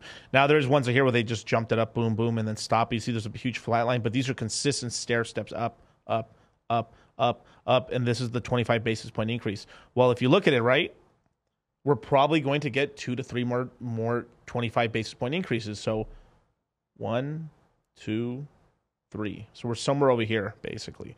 So it just puts us at these 5.5. And I've said this for a lot of, if you guys have been paying attention to my streams, 5.5% is when small cities start going belly up. Because small municipality, damn, I have trouble saying that word. But like basically your local, your local state cities and stuff who borrow money and stuff. They also buy bonds and stuff, and they're also underwater. And they've like, oh my god, and cities always make the worst fucking investments. God damn, dude. So we're gonna start, and then on top of that, you also have a lot of people taking real estate loans and stuff that are in these kind of arms or these kind of bubbles and shit, bubble loans and stuff where. They stay at a very low interest rate and then they balloon to the current interest rate. So imagine I actually know a couple guys that bought all their real estate in San Francisco at 1.7% interest. Nice. But it was this very special loan. Instead of locking in 3%, 3.5%, they decided, no, I want to maximize my cash flow. And I'm going to do a 2-year super low rate and then whatever the current interest rate is, right? At the time, you're like, oh, interest rates are going to stay zero forever. It's only been 10 years. And they do that deal. They have a 1.7% interest rate, and then it just jacks up to 6%. That means they're going to be paying there goes all the cash flow with interest payments. Oof. Right? So at 5.5% right now, because I think right now, we're 4.5% right now, basically. When we hit up to this 5.25, 5.50, we are going to start seeing fireworks, you guys. More than likely, what we're probably going to see is we're going to touch that level. Either 5.25 is if I'm being honest, I think we stay at 5.25. I think that's where we chill out for a while. And then when shit goes down, I think the Fed's going to lower us down to 3%, which is right here. And stay there. We stay at either 3.5 or 3%, and that's a long term where the rates are going to stay at probably for the next 5 years. After 5 years, we probably go back to zero again. So, and that's mostly because of demographics. We start getting the millennials entering the capital time of their era and stuff, where you start getting we start getting a lot of millennials entering the 45 age, 40 age and stuff. I'm currently 30, so that's still 15 years away from me, right? But as time goes on, more and more of us start entering working age. So we start controlling more and more of the economy, and more of our cash and income starts going up. So then there's a lot of capital in the banks and stuff. So we start earning more money. We start saving more money for retirement. And then that flushes the system with cash and then drives rates down. And then we could probably get another lower, we could end up having closer to 2% rates, lows or stuff like that. So it'll be cheaper to borrow money at the time. So FYI. Obviously, every month there's a new high in year-on-year inflation as measured by the Consumer Price Index, and the politicians are all over him. The Democrats are looking like they're going to get their asses kicked in the midterm elections because everybody's worried that the price of gas and the price of milk is going up. So there's all this pressure on the Fed, beat inflation, beat inflation, beat inflation. Fed goes, okay, well, we stuffed the banking system full of reserves, right? So they're very, very solvent. There's trillions of dollars sitting over here that I see from the banks that I regulate. Okay, they can handle it. So they start jacking rates. And so what happens? The prices of bonds in 2022, so Fed communicates starting in December 2021, hey, we're going to start this thing called quantitative tightening, which means we're going to allow the bonds that are maturing on our balance sheet, we're not going to reinvest them into the bond market. So our balance sheet is going to shrink slowly at the tune of about $100 billion a month, they've ramped up starting in September of 2022. And we're going to raise the short-term policy rate starting in March. So they started raising policy rate in March, quantitative tightening kicks in. So you have this dual effect. Not only is the price of money going up, but the quantity of money is going down as well. And so it's really, really tightening financial conditions. And as a result, 2022 was one of the worst years for the bond market on record, right? Because when you move from essentially 0 to 1% interest rates to even 2, 3, 4%. So, and then this is something that I actually if you guys actually go back, there was I'm not sure if it was a financial adventure stream we did on Fresh and Fit when we were in Miami. It was me, George Gammon, and a couple other guys in there and stuff. When we talked about when interest rates are increasing, the price on the bond actually goes down because there's brand new bonds you could buy that have the higher interest rate. So they have to make themselves cheaper so that their yield whatever yield they're paying. So if it's 100, so if the yield goes up 2%. The bond has to go down 20, 30, whatever dollar amount in order to lower it down. So when you can buy it at $72 and the yield's equal to the new bonds, or it won't be competitive in the bond market. So that's what happens with bonds and stuff. So There's this guy he was the bond king. He basically started his career the day that the day that Paul Volcker stopped increasing the interest rates, and then basically was selling bonds. So when interest rates are really, really high and they start going down, bond prices go like this. So you're just whatever asshole. You just buy whatever bond, hold it, sell it for more money later, and then that's what happened. So he made billions. Shout out to my boy. He made a lot of money. Then in 2009, he left. The market says, yeah, the interest rate hit 0. I'm out. He retired. Genius. I'm talking about, career-wise, genius. So when we get these higher interest rate spikes and stuff, basically around 5.25, 5.50, that'd probably be a really good time for bond investors to really make some money, because then the rates are going to start going down, and you can people, not us, I'm not going to play in that market, but people who are in the bond market are going to make some cash and shit. So right now they're in a biblical recession for their industry right now. Like, to us, it's only a few percentage points difference in the rate of interest, but that's a 2, 3, 4x change in the nominal level of interest rates, and on a highly nonlinear bond that has a lot of what we call gamma or convexity at the zero bound, it causes ridiculously bad losses for anybody who's long bonds. And as we saw, bond funds got their asses kicked.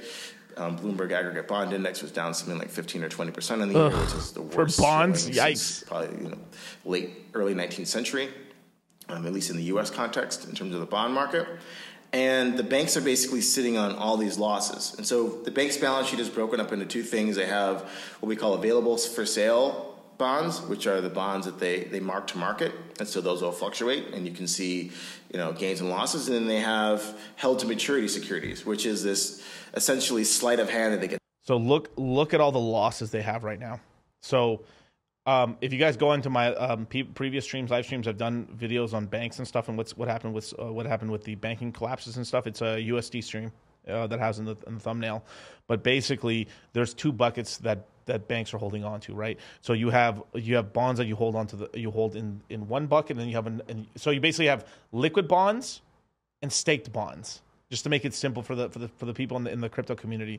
So basically, if you're a bank and you're going to hold on to a bond for a long time and you're not going to sell it, you're just going to wait and just collect the dividends off of it and then collect your original money. Then basically, the banks, the United States government has put a special provision, because you're not going to sell it, then it shouldn't be on your balance sheet.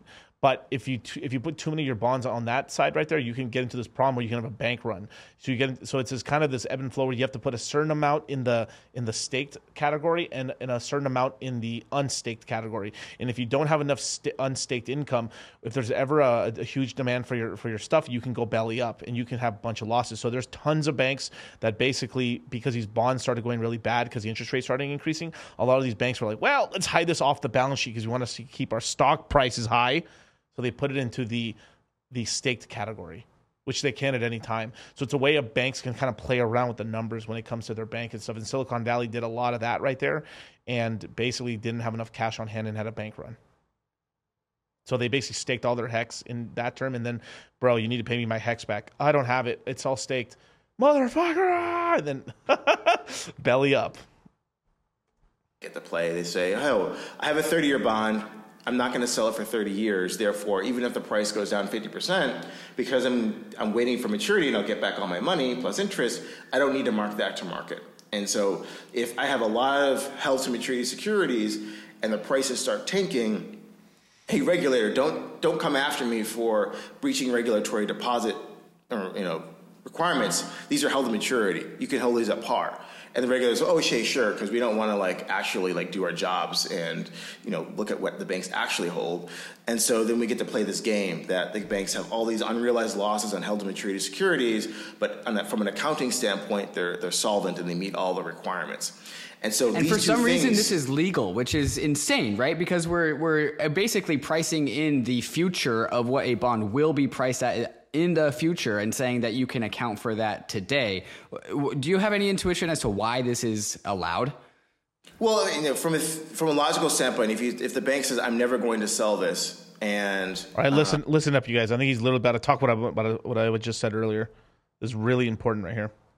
From a logical standpoint, if the bank says I'm never going to sell this, and it's with the U.S. government, then I should not be penalized in terms of a capital charge. So if you think, U.S. Treasuries don't require any additional capital against them as per, I think, Basel III banking regulation. So what is the bank versus if they lent to you and me, then they need to reserve against losses, right? Because we could. So because they're buying U.S. debt, they give them special, because they know U.S. debt sometimes isn't the best thing to buy, so they give them special little, hey, thanks for buying this, you get this tax break. It's just like, hey, you bought real estate, we're gonna give you this tax break. Got it. Cool. Or you spent, or if you and you can devalue. So that's why there's so much good tax breaks and stuff for real estate, because that's good for the economy and stuff like that. Well, it's good for the U.S. government for people to be buying bonds, banks buying U.S. bonds and stuff like that. So they give them special leeway on that. Default. So from a capital perspective, lending to the government means I don't have to put up additional equity or capital against these loans or reserve for losses, versus lending to real people and real businesses. That's considered riskier. Therefore, I need to put up additional capital. So am I going to make those loans? Fuck no. I'm going to lend to the government. Right? I'm getting 2 or 3% risk-free, essentially, for doing that versus taking real risk to underwriting a loan. You see, these smart motherfuckers cuss, bro. He's like, let me tell you this right now. They had us put I think for the stream, they had hey, you guys, Arthur Hayes actually cusses quite a few times in here. Just FYI. No, I'm just joking around, but it's so funny because this guy literally, this is one of this really smart man in crypto. This is like a top 20 guy in crypto in terms of managing money and all this stuff. I'm not talking about a guy developing code and stuff, but in terms of the markets here in crypto, and this man cusses, and that's what I'm telling you. Yeah. And then getting charged more capital, and possibly I could be in breach of my requirements and have to go to the equity markets and raise more funds, and just not a lot of fun. I like to do the easy thing and still get paid, right? And so that's what banks did. Sure. And importantly, regardless of how you measure the value of the bond, whether the government allows you to measure it at the full term maturity, it still doesn't change the fact that there's only so much cash that's available for withdrawal by all of these banks. And so that kind of brings us to where we are today. The market doesn't lie. The Treasury's down 30%. Okay, cool. You can ignore it for 30 years, or if you have to sell it today, then you're realizing a 30% loss. And that was the issue. And this is kind of where we are in the current state of affairs in the last week or so, where the bank stocks are red across the board. And so can you just give us an audit, a sit rep of the current state of the United States banking sector? Everything from my knowledge is deeply red. How bad is it? Again, it's a bifurcated market. It's I think the U.S. is sort of at this ideological turning point. They don't know what to do, right? Do we want to be like China, which has essentially 4 state banks? All credit is going through those banks, and that's Bank of China, ICBC, Baker Communications, and CCB, China Construction Bank. You could the analogous would be like J.P. Morgan, Citi, Wells Fargo, Bank of America, right? Is that what the U.S. want the banking system to be? Let's have 4 really, really big banks. So basically, what he's saying is that's kind of what's going. We're starting to see the beginning of what's going on right now. Is we're having a. This is basically an inside job right now to destroy a lot of the smaller banks in America, in order to concentrate the banking sector. And in order to bring out the central bank digital currency and stuff, we won't be at the same level as China with only 4 banks, but we're probably going to go down to probably 100, maybe 200. I think if I remember correctly, FDIC has 5,600 partner banks. So imagine that that list growing smaller and smaller to 1,000 or something like that, maybe over the next 10, 20 years. Yikes. They do all the credit creation. They're super sound, but there's, they ossify. There's little to no financial innovation, blah, blah, blah. But, they're essentially actors of the state. Or do we want to have a more freewheeling market where you have thousands of small banks catering to the different, how a different location might do banking or different credit conditions, right? It's kind of the reason why you have either one central bank, which is let's say the ECB, right? There's one central bank for all of Europe, versus the Fed system where there's, I forgot how many regional banks there are, and they feed up into the Board of Governors, right? Because it's a little bit more decentralized structure, because the U.S. is coming from this agrarian perspective of, okay, there's different regions in the U.S. that have different industries, therefore there's going to be different rates of interest that would apply. Which one do you want to choose? It's sort of a philosophical question. And so essentially in the U.S. you have this sort of schizophrenia. You have on the one hand all these rules that are supposed to make banks safer, but all they do is increase the cost of compliance and mean that there's only really a few handful of players that can afford to do it. They're really, really big banks. And then you have all these long tail of smaller banks that essentially serve all the things that the big banks don't want to do. Because the big banks don't need to serve Silicon Valley startups, the crypto industry, legal marijuana, like all these different things that other banks might cater to that the big banks don't need to. Because yeah, so he's basically saying these big banks, because they have everyone just has all their money at there. They can do all these passive investments and stuff and make tons of money, and they can afford to do all this stuff and do all these low risk strategies along with then doing degenerate, like basically investment banking stuff in the background, right? But manipulating markets and stuff. But then these small banks, essentially, they have to get into niches in order for them to actually make money and stuff. So crypto banking, some small startups. You basically pick your lane. You guys all know, like, out in the Midwest, there's like a bank that essentially lends to farmers. Like they have their niches where they make their money and stuff. So they become very, very. You get a lot of snipers or very they're basically, if we're talking about money, looks game, whatever the fuck it is, right? I'm fucking a little speeding right here, but basically, they're highly concentrated in one vertical and stuff because they know it so well and they can make money in there and stuff. But then this stuff is really hurting the small banks because it gets rid of that. So this is actually if more banks keep going down, this hurts America because then small businesses, which is the backbone of America and the rest of the world, let's be for real, can't get these loans and stuff, then it's really, really bad. And this is probably where crypto is going to come in, I would imagine, in the next 10, 20 years, where we're going to, since they're rugging that, then the small bank is going to, all that business is probably going to go to crypto, DeFi. Because they have so much business. They have the biggest companies in the world, stashing billions of dollars of deposits. They can lend them money. It's very safe. Like, those are the kind of clients that these smaller banks will never, ever have. And so you have this different banking system. Because the big banks are fine. They've got trillions of dollars of excess liquidity with the Fed. They have essentially an explicit government guarantee because they're deemed too big to fail. But then the smaller banks don't have this guarantee. They're supposed to be these free market actors responding to, supply and demand in the market. And so that was the setup for where we are today. Everybody did the same trade. It's just the smaller banks did it in much bigger size relative to their equity capital. They got a lot of deposits that they never had before. They made a lot of loans to the U.S. government, right?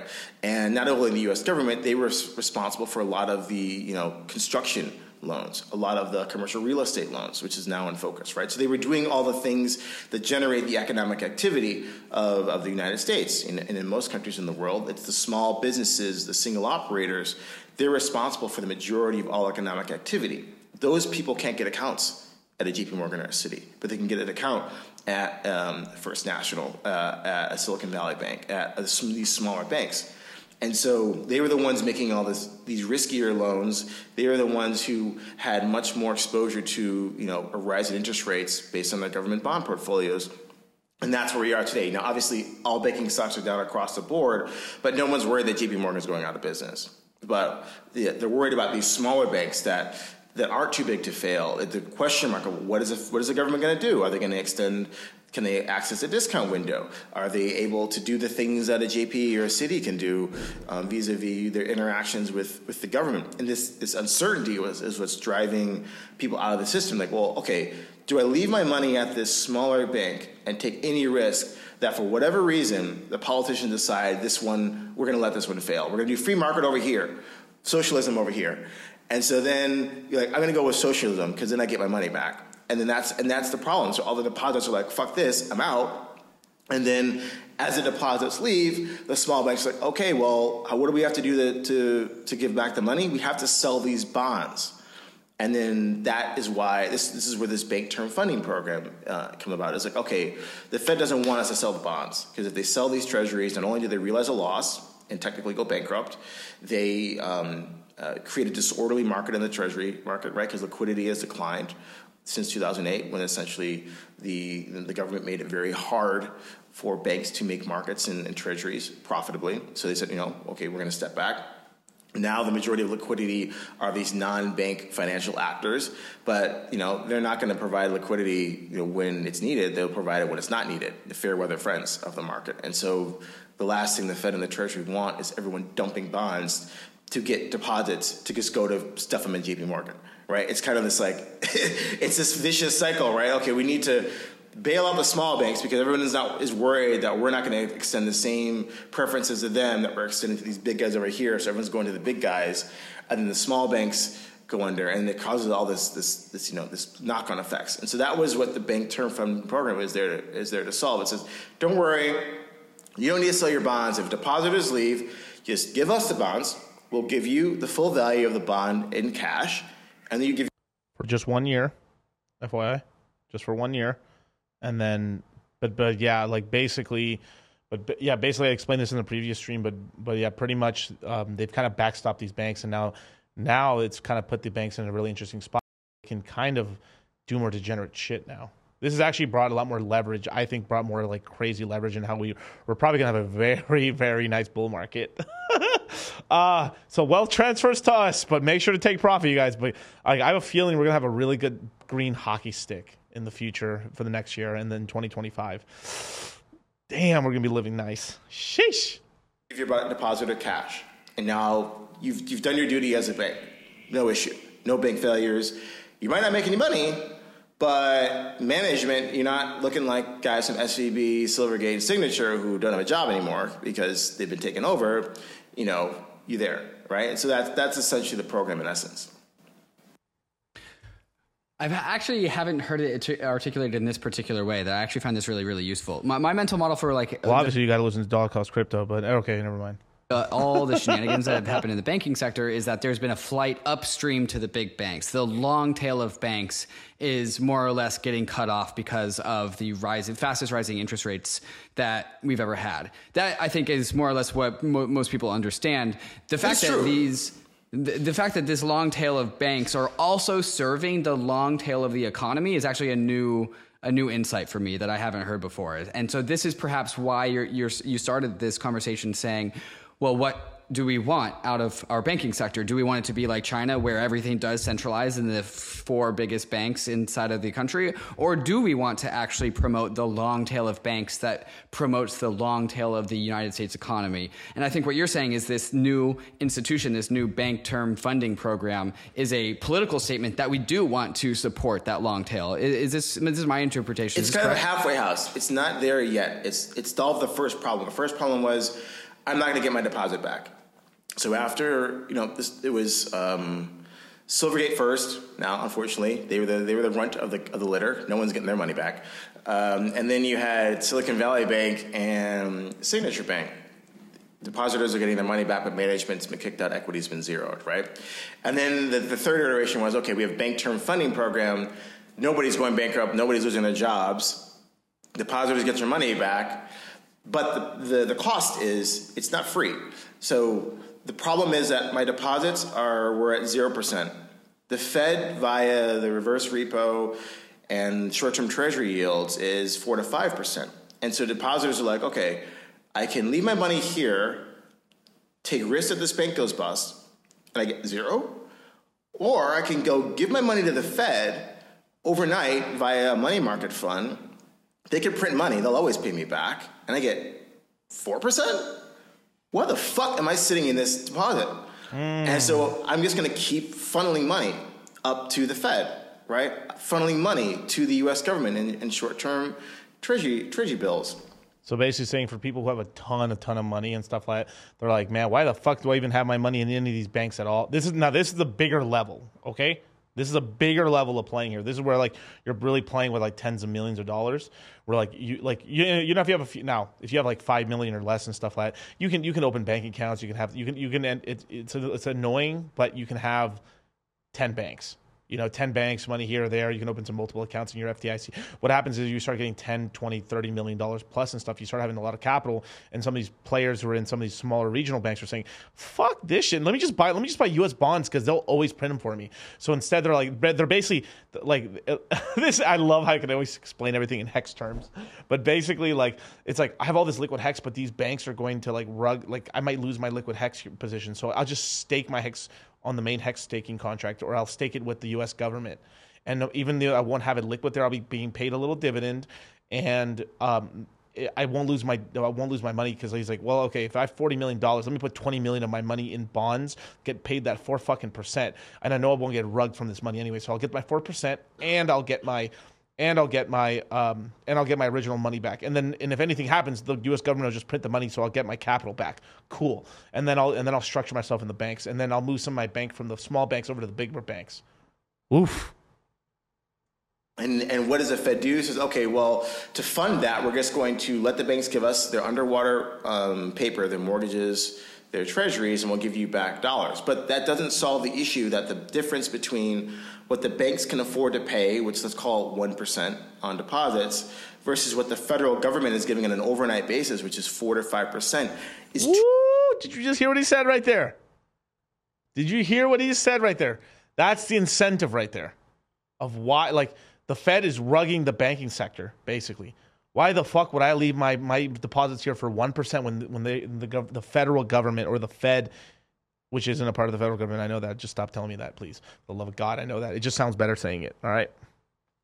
I'm a word poet. But the Federal Reserve is paying 4%. Soon to be 5.5%. Too large, right? The banks can't make money. Small banks cannot make money borrowing short and lending long. We saw this with the inverted yield curve, 2-year versus 10-year, 2-year versus 30-year. At before this crisis broke out, 100 basis points negative, essentially massively inverted, which is telling you the banking system cannot make money. And as students of financial history, the central banks know that if your banking system in a fiat economy and this leveraged business cycle that we have, if your banking system is not sound, your economy can never be sound. And it's been evidenced time and again, right? Japan, 1989 crash, economy's flatlined for the past 30 years. China tried to go after its property market. Banking system was about to collapse. They've relaxed some things a bit, but China's on path for another 20 to 30 years of essentially, if you look at the real numbers, zero growth, right? Because the banking system needs to allocate these losses. The U.S. did this, well, some people would say the smart thing in the 1930s, very painful. They allocated losses in the 1930s, caused a Great Depression. However, that was all expunged, that the GDP was much lower when they came into World War II versus Europe, who didn't do that. And they benefited from it because they took the pain. This situation, we don't take the pain. We extend it out further. But the pain will get paid by just below trend or zero growth. And so this is what happens when the banking system can't make money and everyone requires a loan to expand output. The small banks cannot make money if the Fed funds rate's at 4%, even if they give their treasuries to the Fed. Great, they've solved the bankruptcy issue. Everybody gets back their money, but the bank cannot make money. The bank is just going to accrue losses. So these stocks, even if they're not a zero, they're dead money. Why would you invest in these things? These small banks can't make money, especially if the yield curve even if the yield curve goes positive, the short end rates are still too high relative to their blended costs of where they originated these initial loans. They can't pay 4% on Fed funds. So while the Fed has solved the issue of everybody getting their money back, who's a U.S. bank who holds treasuries, they haven't solved the issue of I'm a small bank. I cannot power the American economy because I can't issue loans because I'm losing money and the interest rates are too high at the short end for me to pay depositors something that's going to attract them to my bank so that I can lend money to the small business or the single proprietor. So they've solved this very small issue.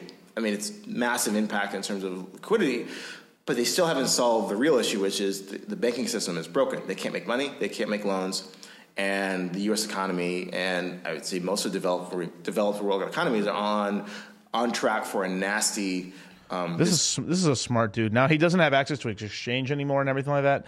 This dude has made some really good money moves recently and stuff. Tracking his wallets, he bought LixRare at a really great price and then made some really good amount of Ethereum. Dude, this is smart dude and stuff. And of course, not all his wallets are public, of course. It's a cycle credit-induced recession because the banks can't make any money with short rates this high. Uniswap is the largest on-chain marketplace for self-custody Hiss. listening to fiat right out of the dirt. Let us for you. God damn, they just sneaked it on YouTube. So that's the system is a format you access waitlist happen to Trash, bro. That was basura, dude. My God, man. My commercial is gonna be way funnier and better. I swear to you. You want to lose all your money shitcoin trading? Use Uniswap. Uniswap. Oh, LOL, man. All right, let's go. what is going to happen going from the past and present into the future. So there's a couple of different threads we can pull on. There's the recession thread. Like, okay, so I think you actually kind of just illustrated that this is what's next is at best non-growth, at worst a recession. But then also I want to talk about, because like what's going on on the other side of this content sphere is Balaji's insane prediction that Bitcoin is going to hit $1 million inside of 90 days because Oh, hell no, dude. But hey, shout out to your boy. That was a good move for that guy marketing wise. I don't even know who this guy was beforehand. So I mean, hey, I get it, bro. But 90 days, homie. Jesus Christ. You should have been in like plan B or some shit, like with the giving yourself a little rope there at least.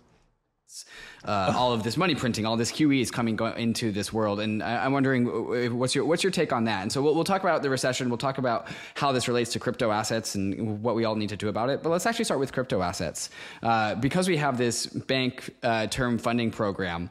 We have a bunch of new injection of liquidity and money into the economy. What does this do to crypto? And what does this do to just or risk assets in generally? Pay attention to this because this is how the money he formed it very well. I've explained versions of this like pieced together, but he's going to do some masterwork right here on how the inflation game is going to obviously increase and sort of thing. Now notice this. Earlier this year they passed something where banks can hold 2% of their balance sheet in crypto. Interesting. So if all this money printing is happening and they have more deposits, they may start actually like 1 or 2% is not like that risky for a bank to hold. So they hold a little Bitcoin and Ethereum. A lot of that printed money starts entering into the crypto space. And remember what I've taught you guys. Crypto is the only place where trickle-down economics actually works, which is I know it's kind of crazy. Some people, some economists are like, oh, having heart attacks and shit. Me saying that, but it is because of Hart's law and the way a lot of LPs work and stuff with Ethereum and stuff. So and L1s with Phantom and stuff like that, or these L2s and stuff. So the main liquidity token, if it's got large amounts of liquidity paired to Ethereum and stuff, and Ethereum goes up significantly in price, it drags up those price of those tokens up, and then that springboards their LPs, which on their shit coins, which then go up tremendously as well, and then you end up having the whole sector just moving gloriously to the upside. Chef's kiss. Speaking. Right. So let's separate risk assets. So I spoke about this at the end of my article. I think it's Perry. I forgot his name. This is professor, I think, Cornell, Columbia. Inside money, outside money. Inside money is money where you're a liability on somebody else's balance sheet, right? Inside money is a U.S. dollar. Inside money is Japanese yen, euro, a yuan, whatever. Inside money is stocks. Inside money is bonds, right? These are all things that exist in the financial ecosystem. You can't utilize these things without interfacing with the fiat financial system and the people deputized to act in it. Then you have outside money. Outside money is not a liability on somebody else's balance sheet. That would be gold. That would be your real estate, your apartment, or your house. That would be Bitcoin, obviously. Outside money doesn't care what happens to the banking system. Banking system goes bust, outside money still works. You still can live in your house. You still can walk around with a bar of gold. You still can use the Bitcoin blockchain, regardless of whether or not JP Morgan or Citi or First National. That's right, or motherfuckers. SVB or any of these banks are in business. Boom. Right? And so there's risky assets in both of those buckets. But if we're talking about essentially this is the end game where the explicitly or implicitly, the major central banks are now in the business of cashing the checks of the government. That is, by definition, the road to hyperinflation. Doesn't mean you're going to get there, but you're putting in place the prerequisites to get there. Then do you want to own inside money? Because inside money is going to get deflated because there's going to be way more fiat money out there. You want to own outside money. You want gold. You want property. You want Bitcoin. You want vintage cars, whatever it is, right? And so that is the setup, right? If we believe that the authorities are committed to saving the banking system, and saving the banking system essentially means guaranteeing that no bank can ever go bust, which means that banks that buy government debt can do it as much as they want, and we're going to give them par, whatever the value of the debt is. Par meaning 100% or face value of that debt. At a certain point, the money supply expands infinitely, and I don't want to have claims on this system. I don't want to be an outside money. I don't want Bitcoin, right? And that's where this trope of Bitcoin 1 million comes from. Now, while Balaji, I think, is doing a very great marketing campaign in this bet, and I don't know how much he's going to lose if he actually loses the bet, probably nothing in the percentage of his net worth. Do I think Bitcoin's going to $1 million in 90 days? No, I do not. Do I think Bitcoin could go to $1 million in this cycle? Absolutely. And this cycle would be the next 2 to 3 years, for sure. Yikes! Wait, what? Wait, I got to roll that back for a second, sir. Wait, hold on. I don't know how much he's going to lose if he actually loses the bet. Probably nothing in the percentage of his net worth. Do I think Bitcoin's going to $1 million in 90 days? No, I do not. Do I think Bitcoin could go to $1 million in this cycle? Absolutely, in this cycle. Sheesh! Woo! My homie's saying, "Damn, in this cycle we could get $1 million Bitcoin." Yo. I hope. Shit, man. I mean, last cycle, man, we were hoping, we were saying like, hey, hopefully we can get 100,000, and then if we're lucky, we get $250,000, right? But damn, I mean, shit, if we get $250,000, $400,000 BTC, close enough. That's awesome. Hey, though I do think it's a little early for $1 million now. The $1 million would just be like, hey, I'll take it. There's Bitcoin I ain't selling. It would be the next 2 to 3 years, for sure. And the reason why is, okay, yes, I know I and others say this is quantitative easing, this is money printing, this bank term funding program. But right now, all this is doing is guaranteeing the depositors get their money back. This isn't inflationary as long as depositors keep their money in the banking system. Because what's going to happen? If all I'm doing is taking my deposit from Silicon Valley Bank and putting it into JP Morgan, and Silicon Valley Bank, or whoever buys it, can't originate any new loans, JP Morgan's not going to originate any new loans. JP Morgan's just going to stuff it in interest interest on excess reserves at the Fed. They're not lending any of this money out. So there's not any credit creation happening. I'm just guaranteeing losses, right? So for the time being, this is all dead money. The banking system can't expand because it's underwater, because short-term rates are too high, right? But because I've put this facility in place, either the Fed starts cutting at the next meeting, I don't think they will, but they could, or a nasty recession forces them to cut anyways in the near future. That, I believe, is my mental model is for that's going to happen. Once those rates start dropping, you have all this dry powder that's here, and then people are like, yes, okay, banking system sound, yield curve is steep again or not inverted. Game fucking on. I'm buying everything under the fucking sun. And banks start lending, people start buying shit, and that's when you get the massive inflationary impulse. And that's when you start seeing the real gains in Bitcoin. So while we've had this move from 15,000 to close to 30,000, 100% off the lows, I think that's just telling us the direction of travel. I think that the path to get there is going to be quite rocky. Because let's say that the Fed comes out tomorrow and they say, or by the time this airs, and it's 25 or 50 basis points hike, right? And essentially they're going to melt down the rest of the U.S. banking system by doing that over time. Then you could see a risk-off scenario and Bitcoin could get impacted and give up some of these gains. You could see Bitcoin going from 28 down to 25,000, right? And not going to this $1 million that everybody's talking about. So the path is uncertain. We know the result. No, but a lot of times the reason they say these big numbers is because people think it can go that high, and then you know, like aim for the stars and land on the moon, right? They're all aiming for the stars. You're selling the moon. So, you know, if they're saying like it's going to hit 1 million, bros, you know, maybe we get to 250,000 and then that's where it tops out. I mean, look what we were in the previous cycle. $3,000 Bitcoin low, $69,000 top. Not bad. It's going to be less gains than that, but still 69. So maybe the bottom was 15,500. Maybe we go to 180. Not bad.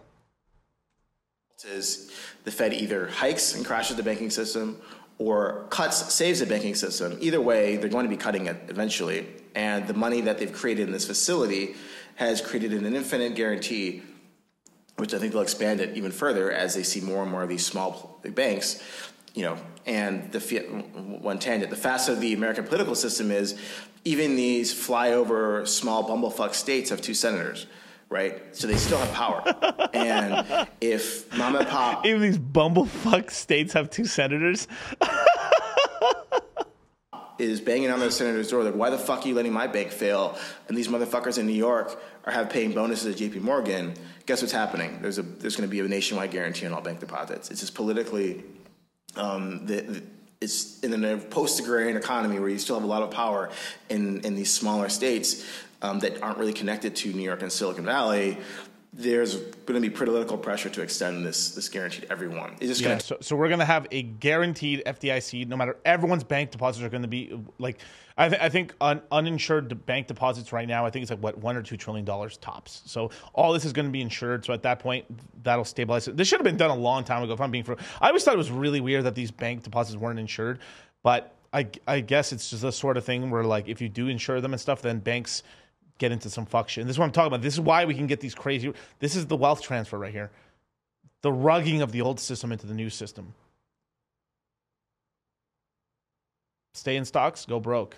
Go in crypto, get rich. Take a banking crisis and some more banks to fail for them to get there, but they'll get there eventually. But it's setting the seeds for when things really take off. They're going to take off even bigger than before because the pile of money and the guarantees that have been put in place are essentially guaranteeing an infinite amount of money printing. As much debt as the government can issue, the banks are there to buy it because the banks don't have any risk anymore. That's the point I'm making. But we're not there yet. And so, yes, okay, Bill Lashley's making this bet. I don't think it's going to happen. My mental model is it's probably, we're probably, you know, we'll chop here. Maybe we get to 30,000 and, you know, don't break through, whatever. I still see some medium-term choppiness before we... And lies. I think we go above 30. I think we go 30. 34,000 is kind of the minimum I see for the summer and stuff for this year to 44K. That's kind of the range there. And then we'll get a nice 40% drop on BTC. So we're probably going to, like, we hit $44,000 in Bitcoin. We're going to drop. And that's all based off of what, ladies and gentlemen? The Fed pausing rates. Oh, boy. When will you learn? Right? Like, when are you going to take the clue? Bow, bow, bow, bow, bow, bow. When are you going to look at the... I mean, think about it. When the Fed... all this shit happened, they still increased rates 25 basis points. I think they were going to do 50, and they're like, all right, we got to still increase something. So that means we probably still have 50 to 75 basis points of increases left. So we got 2 to 3 more raises. That means sometime in the middle of the summer, we're going to keep going up. They pause the rates. Equities take a shit. Crypto takes a shit. But we would have hit somewhere in the mid 30s to 40s. And then we'll dump down back to 20K BTC. Great time to buy. Join the next Crypto Mindset course. We're going to be babysitting everybody through that and buying the lows like we did last time. So, damn, I'm good at this shit. I'm telling you, I ain't trying to pat myself on the back, man, but goddamn, bro. Sheesh. Really get lift off. We really need the Fed to really break the banking system. Now, maybe they're going to back away from the precipice and not hike. I don't know. I think I'm still missing a link here between how there's enough total money creation to send Bitcoin even to $1 million inside of 2 years. The numbers that you put in your article is that the bullishness, if you will, because of money issuance is bullish for risk assets. You're saying that the I'm pausing this right here just because of a comment right here, but this is a very important thing I need to say right now. Miguel, are we in a bull market? Once you've gotten the low in the market, technically in a bull market the way me and Charlie interpret it, because there's a lot of money to be made because you're buying coins right now. Like our students are up 2 times to 5 times on their capital right now. Right? Most other people, they're up fucking 20, 30%. Oh my God, because they just barely, they barely got the crust out of the ice. Oh, let me just get in. And those guys are still early. We're earlier because we never left, right? So we're already in the bull market. It's all subjective, right? But the bull market technically doesn't start by the definition of most, like these TradFi, like DeFi guys or whatever. Until we pass like $50,000, maybe six, and the all-time high is either $64,000 or $69,000 Bitcoin. That's when like, okay, I guess now we're in a bull market, and like the real number I would imagine would probably be $81,000 Bitcoin. Then they'll give up, because like last time we kept hitting 20, we were at 21K, but no one's like, oh, I don't know, it's gonna go back down. And once we passed $28,000 Bitcoin, holy you guys. We're in a bull market. Oh my God. Altcoin season, baby. And everyone's throwing money like every buffoon. Everybody knew it was a bull market at that point, right? But the buffoons don't know if it's a bull market yet. Good. That's good for us. The Bank Term Funding Program is implicitly printing $4.4 trillion, and that is just what I'm understanding to be the delta between the actual value of these underwater treasuries and what they will be valued at their full-term loans. Is that that delta? No, so I'm basically saying the amount of U.S. Treasuries and mortgage-backed securities held on U.S. banking system balance sheets in aggregate is $4.4 trillion, and that's been guaranteed. Right, so if you want to go and tender those to the Fed, you can get $4.4 trillion. Now, it's up to you or your depositor what you do with that money, but essentially the entire deposit base, $4.4 trillion can be exchanged for cash using these securities. That is quantitative easing by definition. Right. What you do with that cash determines how financial markets deal with it. Right? And so then the next question is, okay, $4.4 trillion is about $300 billion more than what happened during COVID in terms of the rise in the Fed balance sheet. That still doesn't get us to $1 million, even if we extrapolate on a one-for-one basis. How do we get to $1 million Bitcoin? So he just basically said, like, with all this stuff that's going down, that's not enough money to really pump Bitcoin to $1 million, right? Now he's really going to go into like, where does the money come from, right? Here it comes.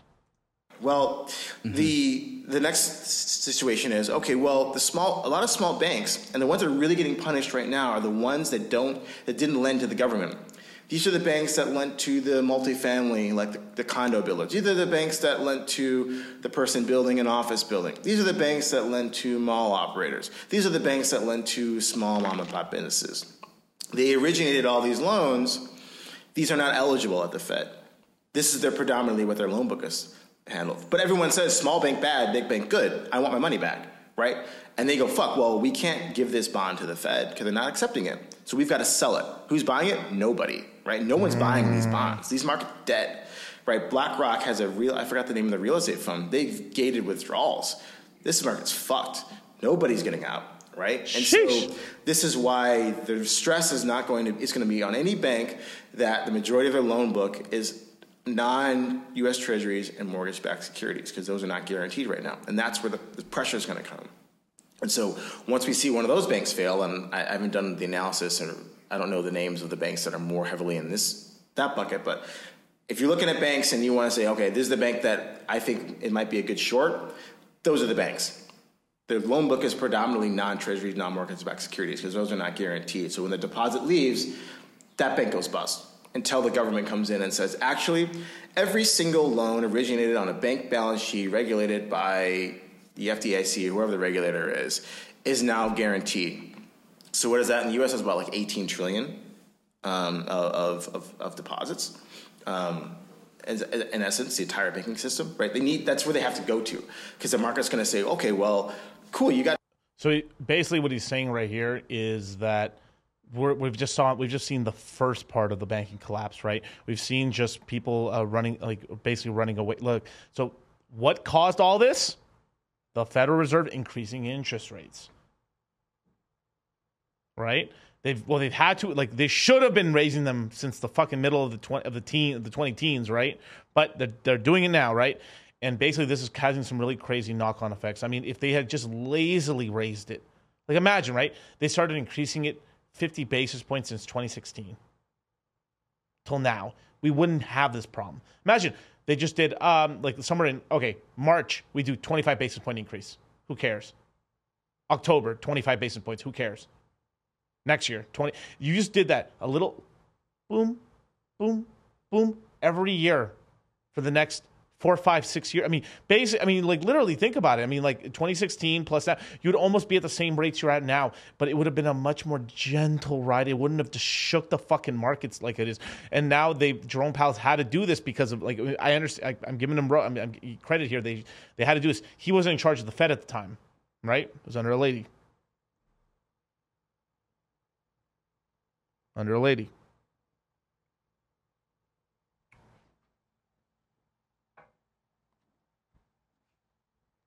Why Women Deserve Less. Authored by Myron Gaines and edited by my boy Aaron Clarey. I'm not saying that the woman dropped the ball who was running the Fed at the time. I ain't going to say her name.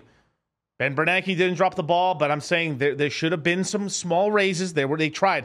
I remember this. They did try, and the market got spooked. But they should have, even if it was 10%, even if it was 10 basis points increases, they should have been inching slightly along. After all this time, they could, by 2016 to 2023, they'd be at 3.5%, 4% right now, maybe barely 3%. But from 0 to 4, this is why all this shit's happening right now. This is why women deserve less. All right, I have that book signed by the author. I'm gonna get Cappy to sign it too. But actually, I'm going to have Cappy on pretty soon, too, as well, man. I love that motherfucker. But so basically, this is what's going on. So they've increased these rates so much that we've just seen the first part of it. Remember, the first 75 basis increase happened 8 months ago. It usually takes 6 to 8 months for interest rate increases to affect the market. There's a long tail to it. So all these market rate increases that they did are barely starting to have an effect now. This is not even talking about real estate. Real estate's starting to crash now. I mean, I was telling people already about that shit already and stuff, but I was like, man, the rent's too damn high. So there's that right there. And we're still getting more. We're still getting another 2 to 3 more interest rate increases. Oof, right? Now, why women deserve less. But there's other knock-on effects that are going to start happening. So basically, what he's talking about here is like we just saw the first part. People just getting scared. Now they're gonna bank all this other stuff. But there's tons of other banks that, because of these interest rate increases, their bonds, which aren't in different sectors, maybe just outright loans, actual mortgages and stuff like we might actually start seeing banks actually starting to fail because the interest rate keeps increasing, which lowers their bonds, and these bonds aren't accepted by the government. There's going to have to be some bank bailouts. We're going to start seeing some fuck shit happening, you guys. Treasuries, we're not fucking with you. You've got loans to commercial real estate, malls, businesses. Yeah, we're fucking with you, right? And so those are the people that are going to feel the pain. And I think eventually they're going to get bailed out too. Because, again, they're the ones that power economic growth. They're in states that have 2 senators, and they can apply political pressure to get what they want. And so I think that's the message of travel. So now, let me say this, because there was a lady in the chat, right? Base lady. The exception doesn't make the rule. You're an outlier. Stand up. Applaud yourself. But if there's an 80-20 rule, but there's outliers. There is outliers. Everyone in here is an outlier. 300 of you guys watching in the middle of the night. Though we do have some people from Europe because I'm worldwide out here. But think about it. 300 of you guys are champions are watching this right now, and you guys are outliers. I mean, even in the crypto space, this is some outlier shit you guys are doing right now. I'm just telling you guys, the exception doesn't make the rule. It's $18 trillion of implicit guarantee. Now, the real coup de grace for this program, and I think which is super elegant in what they did, is the real problem is not the immediate problem of the banking system. The real problem is after the debt ceiling gets raised, July, August, September, whenever it is, the U.S. government is fighting wars all over the world, and not just, fuck 'em up, shoot 'em up wars. It's war on climate change, all these esoteric, non-defined concepts that we're fighting a war on, right? And so these are expensive because you're spending a lot of money. You have the Inflation Reduction Act or whatever bullshit name they came out with. And they're just handing out money to preferred industries to do stuff, right? It's expensive. And it's not as if tax receipts are growing, they're actually falling. And so there's going to be deficits that need to be funded in the single-digit trillions, and it's going to keep growing year after year after year. Who's going to buy these bonds? Like the U.S. banking system post-COVID could be counted on to buy government bonds because they had a great spread on them. And the Fed said inflation is transitory, there's no more inflation, it's dead, blah, blah, blah. You don't have to worry about interest rate risk. The bank said, okay, if my regulators tell me you don't have to worry about interest rates, I'm not worried about interest rates, I'm trying to get paid here. And so they piled in. But you've just taken that away. They just blew up because the Fed blew them up by raising interest rates so high on their U.S. government securities. So how do we get the banking system back in the business of buying the debt that we have to issue? Well, we guarantee that if they ever get into problems, we just give them back dollars that we printed. And from a technical standpoint, the Federal Reserve, from an optics perspective, is not cashing the checks of the government, which in classical economists says, hyperinflation, we need to sell bonds. It's the banking system buying the bonds of the U.S. government because they're guaranteed to get money whenever they need it from the Fed. And if the Fed reduces interest rates to a low enough rate where the curve goes positive again, long-term rates greater than short-term rates, it's profitable for the banks to have deposit base, buy every single issuance that they can of U.S. government debt, and if they ever need to give their depositors back money, they give the debt to the Fed gives them dollars, right? And so we go this little merry-go-round, and the U.S. government gets to stuff bonds down the throats of the banks, and everybody's happy.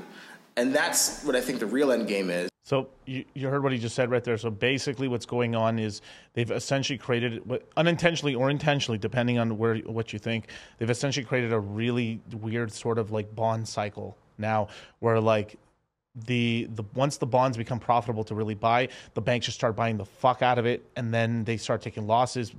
Then from there, like once they started taking losses on these things, they sell them to the Fed. Then they go back into the market, and then their depositors are happy. So then things go on again. Money printing happens again, and then they go back in the market, start buying more U.S. bonds. So basically, this is what ends up happening.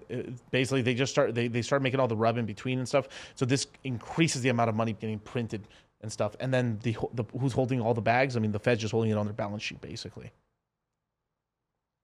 Damn. And that's where the money's going to start coming from. Billions and trillions of dollars entering every time this happens. Oh, long-term rates are really positive. Brrr. Oh, they're not positive anymore. Shit. Let's just sell this bullshit back to the Fed. We got capital again. Cool. We start buying and then we just start buying bonds, or they start investing around and stuff, and then they do it all over again. It's just a cycle. It's going to start accordion and stuff. Except the accordion's getting larger and larger and larger. And if you're not in the capital class, you are just getting. I feel bad for anyone who just doesn't have assets. Doesn't matter if you own stocks or bonds or whatever the hell, but just having some assets, crypto assets are far better. Far better and stuff because of the limited supply on a lot of them and some of this tokenomics. And that's how you get to Bitcoin 1 million, because that is yield curve control. That is the central bank cashing the check to the government. A few steps removed, but it's the same fucking thing. And that's where I think this program is beautiful in terms of how beautifully sinister, but beautiful in some respect, and how it accomplishes this goal. People aren't going to think about it until it exists. And obviously they have this, it's going to end next year. There's no way it can end next year. Why would I hold a banking stock if I know that they've got all this debt that they can't tender to the Fed? They have the same problem. The problem hasn't gone away. So are we going to crash the banking system again March next year? Are we just going to keep doing this again and again and again? No, they're going to extend it. And once they've given it infinite extension, then the bank says, okay, cool, regulators said I can use this program. Oh, government's selling a bunch of 30-year debt at, doesn't matter what the fucking interest rate is. It's positive spread. I get to make money on my deposit. I'm there. Taking all that shit. Oh, I need my customer wants to take out the money and, I don't know, go buy something. Cool. Fed, here are these bonds. Give me back 100%. I'm still making money. Great. So that's the $1 million Bitcoin. But that doesn't happen immediately. it's a path there. And I think it's not entirely straightforward, but that's where I see it going. And I think Bitcoin eventually will discount that future. It's not going to happen before June to help Balaji out. But I think as we start seeing the slow motion evolution of everybody getting a bailout, the guarantee expanding as more holes are poked in. Well, why did he get a bailout and I didn't get a bailout? Right? That's the question. It's the unevenness of the response. Some people are getting, a good response, and some people are getting a bad response, and it's only to do with what they hold on their balance sheet, and there's nothing else to it than that. And so I think as we move down this path, that's how we get to $1 million Bitcoin. But it's not an immediate thing. It's going to happen. So basically, kind of the gist of that. So basically, they're only accepting U.S. debt really in terms of bonds and stuff, what's called wow, I'm spacing on the name. My God. Mortgage-backed securities, right? What's going to happen is that as some of these banks start failing, the Fed is going to have to, because there's no buyers, because you have all this flood of these bonds. Holy crap, no one wants to buy it. There's not enough demand to buy all these bonds. If they start dumping these bonds, who's going to buy it? The Fed's going to have to start buying these things up and stuff. And then it just keeps going and going and going. And this is how you get to $1 million Bitcoin right here. Like that right there is the crux of what's really going on right now and stuff like that. And, he's going to talk a little bit right now about who takes the loss. It's you guys. It's the person holding the one working for the dollar, the one on a minimum wage and shit, the one working on a salary and stuff. That's who takes it and stuff. Every time they print money, there's an invisible hand stealing from you. The reason we are taxed, right? I understand taxation from the state level, because they can't print money, right? But the Fed does not need to tax you, because the Fed can print money. The reason they tax you is because they printed all this money. They've essentially kind of double spend, so they try to stop the double spend from happening. So they take the money away from you, one, to dispower you, and two, because they've spent the money ahead of you already. And over time. Right. Okay. So implicit in your model of the future is just an increasing scope of the bank term funding program. So the bank term funding program is constrained in the assets that are eligible to access the facility, and it's also constrained in scope in that it expires, according to the Fed, inside of 1 year. And what you're saying is that both of these variables are going to expand just because of the political interests, the political forces that will inevitably be placed on the Fed. And the market forces. The Fed just bailed out two banks, the depositors of these banks. And if we, take the media narrative at face value, it is the most toxic sector of the banking system. One bank lent to the crypto bros, the other bank lent to the tech bros. I couldn't think of two worse constituents in American politics right now. Right? So, one bank led to the crypto bros, one bank led to the tech bros. Damn, that was such a fucking line right there. One bank led to the crypto bros, another one to the tech bros. I couldn't think of two worse people to represent ever. And they gave those assholes bailouts. What do you think they'll do for everybody else? These are politically the worst people to give bailouts to, and they give them bailouts. So that means literally Main Street, every other bank, real estate, farming, everything else is going to get a bailout because the worst sectors in their eyes just got bailouts. Let me hear this gold again. That was so dope. Be placed on the Fed. And the market forces. The Fed just bailed out two banks. The depositors of these banks.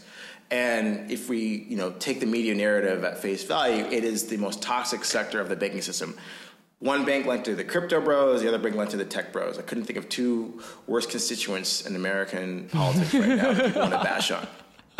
Right? So we're starting from a real good place. The management got bounced and equity holders got a donut. Okay, but the depositors got their money back. So expand that, right? Why, if they're willing to do it for them, why aren't they willing to do it for XYZ bank in bumblefuck flyover country America who lends to farmers? And we all know the farmers have a lot of power because of how the system, the political damn right, they have a lot of power between Senate, House, and the executive branch. And so I think the politics is going to dictate that you can't bail out the banks on the coast and not bail out the banks in the heartland, right? And it's just this state versus federal, continuing, clash, if you want to call it that exists in all countries with a similar sort of political setup. Because how do you politically allocate the loss? That's the question. The politicians had to tell us, okay, well, there's a loss. We know there's a loss. So what he's talking about right here is how are you going to spin it? It's like, okay, we have to print money, but how do we spin? Like notice, right? They bailed out the banks. So the whole all the stuff going on with COVID and stuff, they had to print money and stuff. But how, fuck, what do we do? So I'm not saying it was fake, you guys, but they basically said we have to print money because of this medical emergency, this global pandemic. We have to print money because of this. Well, because of that, not so great, right? So the thing is no. We weren't bailing out the whole financial and banking industry. We were bailing out America, and we were bailing out everything because the medical system, it needs capital and stuff like that. So the whole thing is they need to find a way to spin it because they can't bail out the banks twice, because then if that happens, if they bail them out twice, the party's over for the bankers. It's like shit. So they're trying everything they can to make sure that it's like they distract you guys and spin it some ways where like no, we're printing because of this. Even when the banks wouldn't lend to each other overnight. Remember that when I was saying that there was this thing that happened right before COVID happened, that the banks stopped lending to each other. And then the Federal Reserve is like, no, we're going to extend credit out for the overnight repo market. No, we're not bailing out the thing. This is the overnight repo market. Oh, what does that mean? Well, basically, your bank can be insolvent for the whole week, right? Let's just say you're down a few $1 billion. You can borrow $1 billion over the weekend, and basically on Friday you close in profit. So basically, like, I'll lend you a few billion, so your bank is worth $1. That you can keep operating, and then you give me my money back plus interest, and then you continue to work with each other. That's basically what the overnight repo market is. It's interbank lending over the weekend, basically. So basically what happened is the whole system frees up because like banks were like, yo, I don't know which of you fuckers is like actually insolvent now.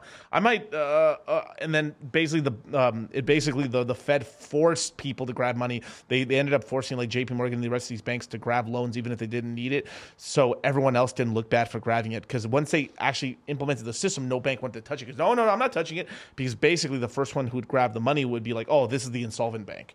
So the Fed basically said, hey, member banks grab, or like everyone's gonna have to grab money now. And okay, and they all grabbed money, and that basically collateralized the system. And then something else happened later on, and then that's why they ended up having. So that was a temporary band-aid, and then the whole COVID thing happened. But then all that money printing that happened was basically a bail. They used the COVID thing as follow the money, you guys. The money is like 90% of the time, right? Most humans around the world, it's either about status, women, or money, right? Those are the three things.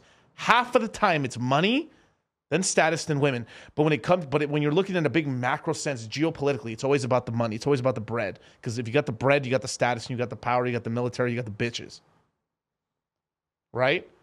That's what's really about. So when you follow the money in the macro sense, you figure out what should happen. I knew this it was always about the money. They basically need an excuse to print a ton of money and recapitalize the systems. And now like that's falling apart. That's what's happening. The banking system. Who takes the loss? Is it the small bank over here? Is it the large bank? Is it the central bank? Is it the federal government? Is it the state government? That's up to the politicians to decide. And if you're not able to clearly allocate losses in an objective manner, then you just get to bail out everybody. And so that's where I think we're going to go to, because there is no reason why I should bail out a treasury bond, but not the bond for the commercial real estate project. Why that one, not this one? Right. So Arthur, who loses here? Because you're painting a very, I think, rosy, optimistic picture. Oddly, because like eventually you're saying that everyone's getting all their money. Banks are going to be able to take free risk. Bitcoin's going to $1 million in 2 to 3 years. Who takes the L? The L is anyone who holds, dollars, right, inside of the system. Right? So if Bitcoin's $1 million and oil is $500, right? Or if Bitcoin's $1 million and it costs. Peep that shit right there.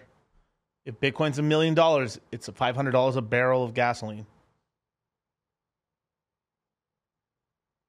Yo, there's some stuff. Yo, I'm gonna say it on record right here. Saudi Arabia is doing a lot of weird moves, man. A lot of countries are signing deals with Saudi Arabia and being able to buy oil in their own currency. The BRICS are doing a lot of moves. I think the United States is probably going to light a fire in the Middle East at some point. I'm not saying right now, but within maybe 5-10 years, the United States is probably going to just pull out the military, block off the Strait of Hormuz, and just let these fuckers kill themselves. Maybe the United States goes. I mean, look. At one point, when we went into Afghanistan, right? The Afghanis were our allies. Then later on, they became our enemies, right? I wouldn't be surprised the United States says, "Okay, Iran, what's up? Let's make a deal."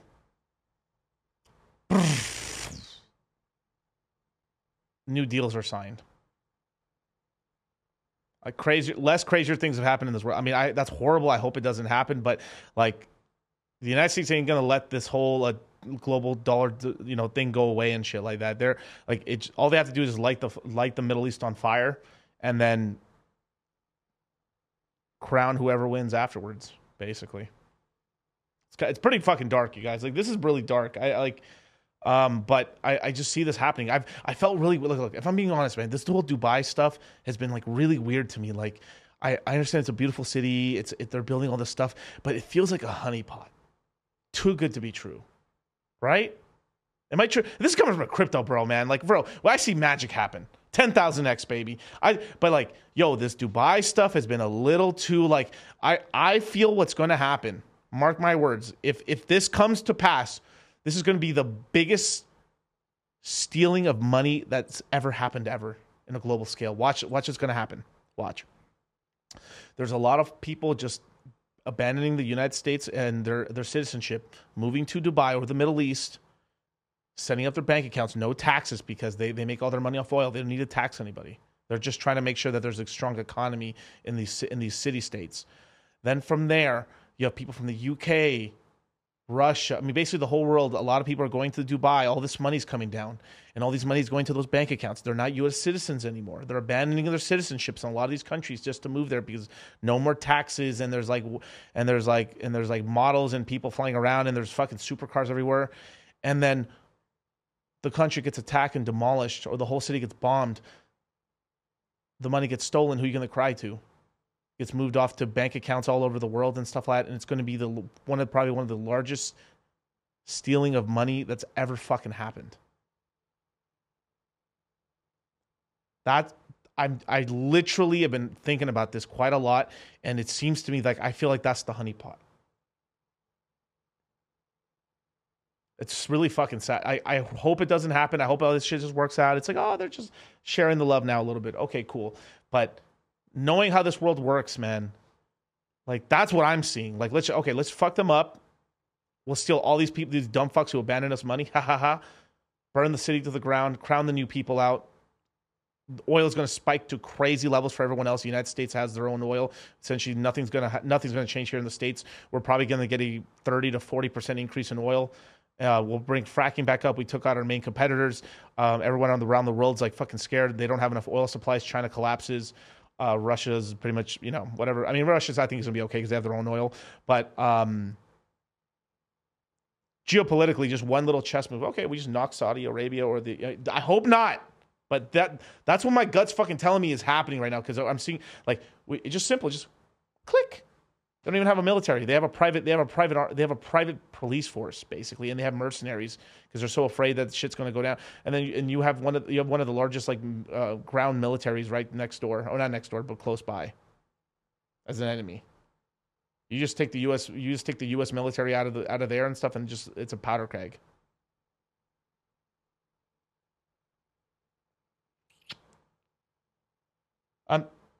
Great Gains, bro, why do you even speak something like this into existence? Because it's on the path already. I feel it. I'm just telling you guys. You heard it here first. So, hit a Pepe for that, man. That was a Pepe moment.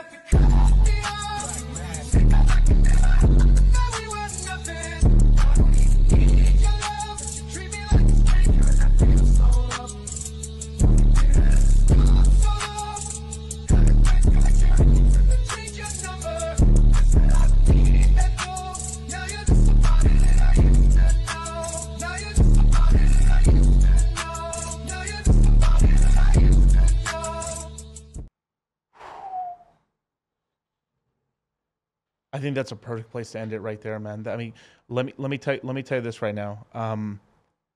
I just wanted to say that right now because I think I'm probably one of the only persons in the whole world that's ever even said that or said it publicly out here. But I've been feeling that's been a honeypot for a long time. I mean, I got Puerto Rico fucking honeypot stuff too, but less hot compared to like the stuff going on over there. I mean, you want to know what? Like, you want to know something that happened over this past months? Like, Credit Suisse, right? One of the big Swiss banking partners, fucking just went under and stuff, and they forcefully bought another Swiss bank bought and stuff with the government having a gun to the head of the other bank to buy it because the appetite for a bailout wasn't there for the Swiss people, right? It was bought at a loss and stuff, but they bought it basically, I think, for like $3 billion or something like that, and it was bought, right? Well, do you know what happened under Trump? Trump essentially rugged the Swiss banking system by basically saying, "Hey, you guys, we just forced the Swiss banks to release the charges. We know exactly everyone who has a Swiss bank account to escape taxation. Okay, here's what we're gonna do: you repatriate your money. You're only gonna pay 10% of the money.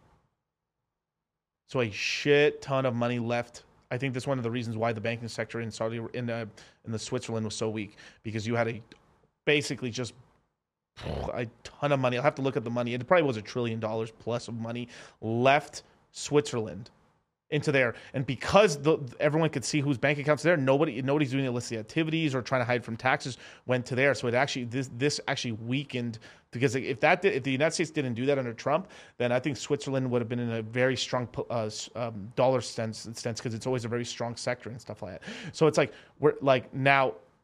One way that they may the Swiss may recapitalize themselves, they may, because it's no longer that money, they may move money to Swiss accounts with all the dollars they steal from these banks. Basically, the cities getting destroyed, because the cities get destroyed, but the money's digital. The money's all digital. Remember that. Most money's digital, so it's just beep boop, and it's over there now. And they run away with it and stuff, and that'll recapitalize the Swiss. So Swiss is going to be fine, but I think they're going to do a lot of money laundering, just like they did for the fucking the Nazis.